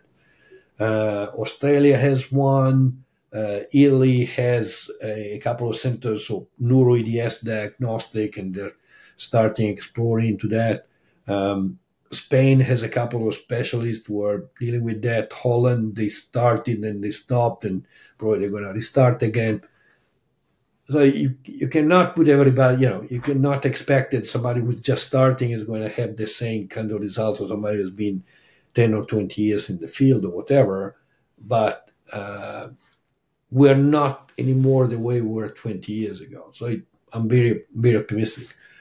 But finding somebody with a good reputation is very, very important. And I would always start. Right now, there is the advantage of people like you guys around. I will always start from a primary care neuro-EDS physician before committing in, because people like you guys are going to be like the quarterback. Like a neuro-EDS is going to need, at a certain point, is going to need a SMAS procedure, or is going to need a kidney transposition because of a May Turner, or is going to need, other, an orthopedic repair done at Harvard by my friend who does ligamental reconstruction, or they need a TMJ procedure done in Indiana. So people like you know who the players are, where to send them, and they are the playback. We are just they are the what's his name, the quarterback. I'm just a wide receiver. One of the many. Okay, very good. Too skinny to be a wide receiver. And I always like to end with hypermobility hacks. This is something that started with Dr. Chopra. He was coming up with all of these different hacks, and I thought that's really great. So Do you have any hypermobility hacks to share with our listeners? Going to fundamental is, okay, the first hack is, it's a negative one, not a positive one. That's okay. And it is actually a warning. I understand the enthusiasm, and actually I'm probably partially responsible, because in the past we did a lot of educational videos and to make the patients more educated, but sometimes things get out of hand. So I see a lot of people, I hear a lot of patients, playing morphometrics on each other, playing doctor on each other, or rendering opinion on the grounds for this and that. This kind. I'm not saying that, I'm super smart and whatever, nobody else will deal with that. No, that would be stupid. Especially because if I look back, things I did not know 10 years ago, I'm smiling at now. But it's very dangerous to play. If it is very dangerous to play doctor for any kind of pathology, this is a kind of a field that is very complicated. So even it's difficult for us to do a nuanced diagnosis and a certain degree. And for sure, the patients are not, even if they know more about neuro-EDS than the average primary care physician they find at home. Mm-hmm. Indeed, out of all the time that they have, while EDS from the standard training is a footnote of one page of the internal medicine manual. But that said, they should not do it because they're just giving each other a disservice. Second thing is, why is a major no-no? Right now, we are finally coming off the, to the peak of being able to convince a larger doctor community that these patients are legit and this subdiscipline is legit. So if we have a bunch of patients playing loose, they're going to give the entire cause a bad name to either critics who are critics in good faith, or critics who are just looking for some, easy target to shoot and say, you see, I told you, this is a bunch of bullshit. Mm-hmm. So this is my negative thing. About the positive hack, I would recommend, is the principle of kicking the tire. If you have a suspicion about something, just kick the tire. So if you think that you have an instability, put yourself in traction, put yourself in a car, even if the two things are not equivalent. And the important thing is not to do it once, because you could have something like, there is the placebo effect. Placebo effect, you do it and you really want to do something and to see this. It is like marrying somebody and you're infatuated. Guess what? After 20 years, if that person is really not right, the placebo effect goes away. After 20 years, it's no longer there.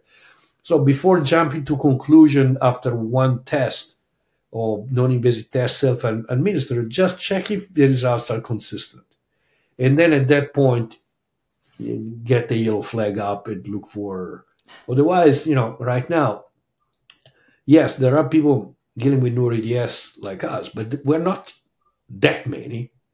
So we don't. It is against the public interest to flood the resources which are around with things that, if just the patient had tested 2-3 more times, at least would have found that maybe it was not that hot, that result. So provocative testing and repetition, they are a lot of the things.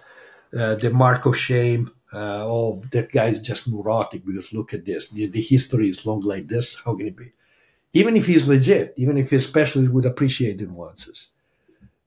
Other negative hack is do not use the term migraine. Migraine is a specific diagnosis, which means that you just have visual flushing followed by headache, just with head pain just in one side of the head, and you have to go in a dark room for 3 days and react just to a specific set of medications. That's it. That's migraine. Don't call migraine everything else. Otherwise, number one, you create confusion on a doctor because the doctor will just is writing, my primary care physician has 5 minutes to see you. He's just going to write in your medical report that you have migraine while that is not a diagnosis. Telling you have a headache and where the headache is and how many times it happens, what makes it worse and what makes it better. Those are probably the most important things. Yes. Because that gives the diagnosis away before you even see the MRI. Like one of the exercises I do with my team is we read the questionnaire, the history, and the provocative test without seeing any MRI or any formal diagnosis on the specialist. And on the grounds of 3 things only, which is old school medicine, 19th century, we call the diagnosis. That is correct. And, so no more damn migraine diagnosis. Otherwise, they're just going to confuse people. Right. Yes. And then also to have a healthy sense of skepticism, about it, not to fall in love with things, but to keep a balance. Or say, okay, doubt yourself before you just go 0 to 100. Correct. But because if it is true, it's going to be true anyway at the end. Just repeat the test, and don't jump to conclusion after 1. If after 10, repeat the following day another 10. If it is the right thing, guess what? 19 out of 20 are going to be positive. So, as we try to wind up, I have a tiny little hack. I'm sorry, I'm addicted to hacks. So, which is a very small hack. A lot of times, patients with craniocervical instability have difficulty sleeping because when they sleep and they turn sides, then it wakes them up. And so they can't sleep. What I recommend is using one of the inflatable airline pillows that you put around your neck, and you can sleep with that on. And so that prevents your head from rolling when you go to sleep. Good. So I'm going to add one, which is a positive hack since I've been so negativistic so far. People with headache, high pressure headache, which gets worse when you cough, sneeze, or strain. Yes. Very often they sleep on 3 or 4 pillows, which is good in the beginning of the night. And then they wake up and they're like this because the pile of pillows falls down. So the best thing to do is not to use pillows, but to use a wedge underneath. No, not so many people can afford the bed doing like this, but just to get the big wedge, which can be like it can be just wood underneath the mattress, or it can be a bunch of softer material. Cut you a wedge, put you underneath the head of the mattress, and that's going to give you a good thing, which is going to be more effective than a bunch of pillows. All right. So you get the award for the hack of the day. And yours was better. With this, we are so appreciative that this has been one of the best podcasts I've ever seen, and it was so valuable. And we thank you. I know you had a long day in the operating room today, and it is late for all of us, Dr. Bolognese, and I can't tell you how appreciative we all are. And I'm sure our listeners are going to be very, very, because I always say knowledge is power. And in this field where there are so few physicians who understand this, this information is gold. Mm-hmm. So thank you for coming. Thank you very much for coming on the Bendy Bodies podcast and sharing your knowledge with us. Thank you for having me. Very appreciative of that. Yes, we are so grateful. This is such an important conversation and one that I think so many people are going to benefit from. So we really appreciate it. You're going to add subtitles, obviously. And thank you so much to Dr. Chopra for being the most amazing guest co-host. So really appreciate it. Thank you. Dr. Chopra, when I met him, I couldn't believe it because it was years I was trying to explain to my fellow neurosurgeons about all this.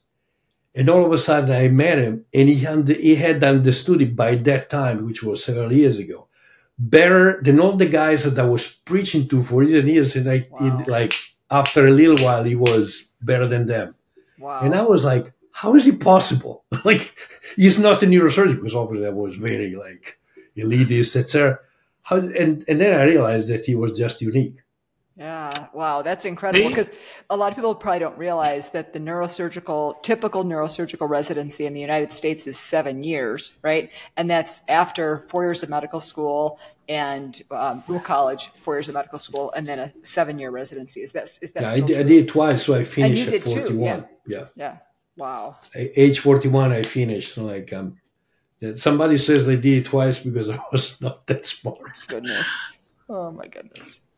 Well, thank you so much to both of you. I'm so incredibly grateful that we got to have this conversation, and I know so many people will appreciate it. And yes, I will also put this in the show notes, but definitely I will encourage people to watch this on YouTube where they can see the subtitles. We will be having the transcript also available so they can read along and be able to search for the specific things they want, and they can look at that specific timeline and everything. So.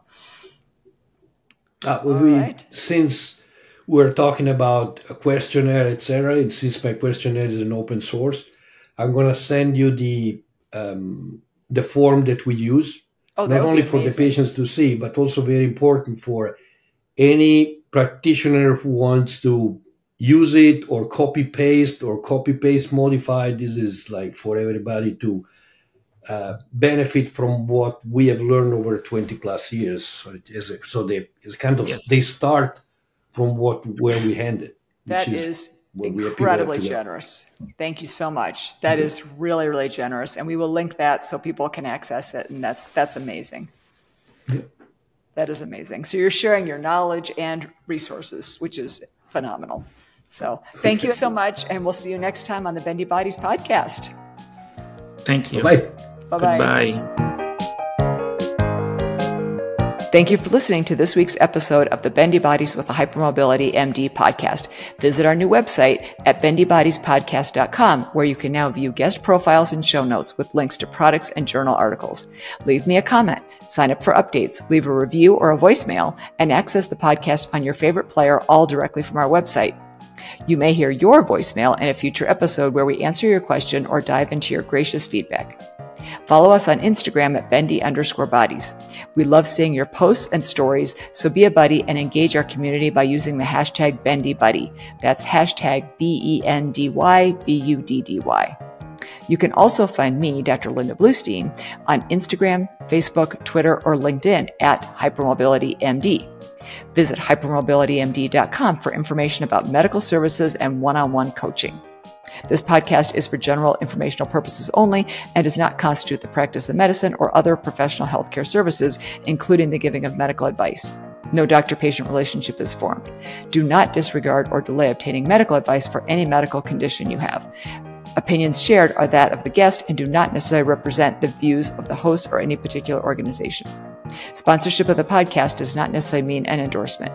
Thank you for being a part of our community, and we'll catch you next time on the Bendy Bodies podcast.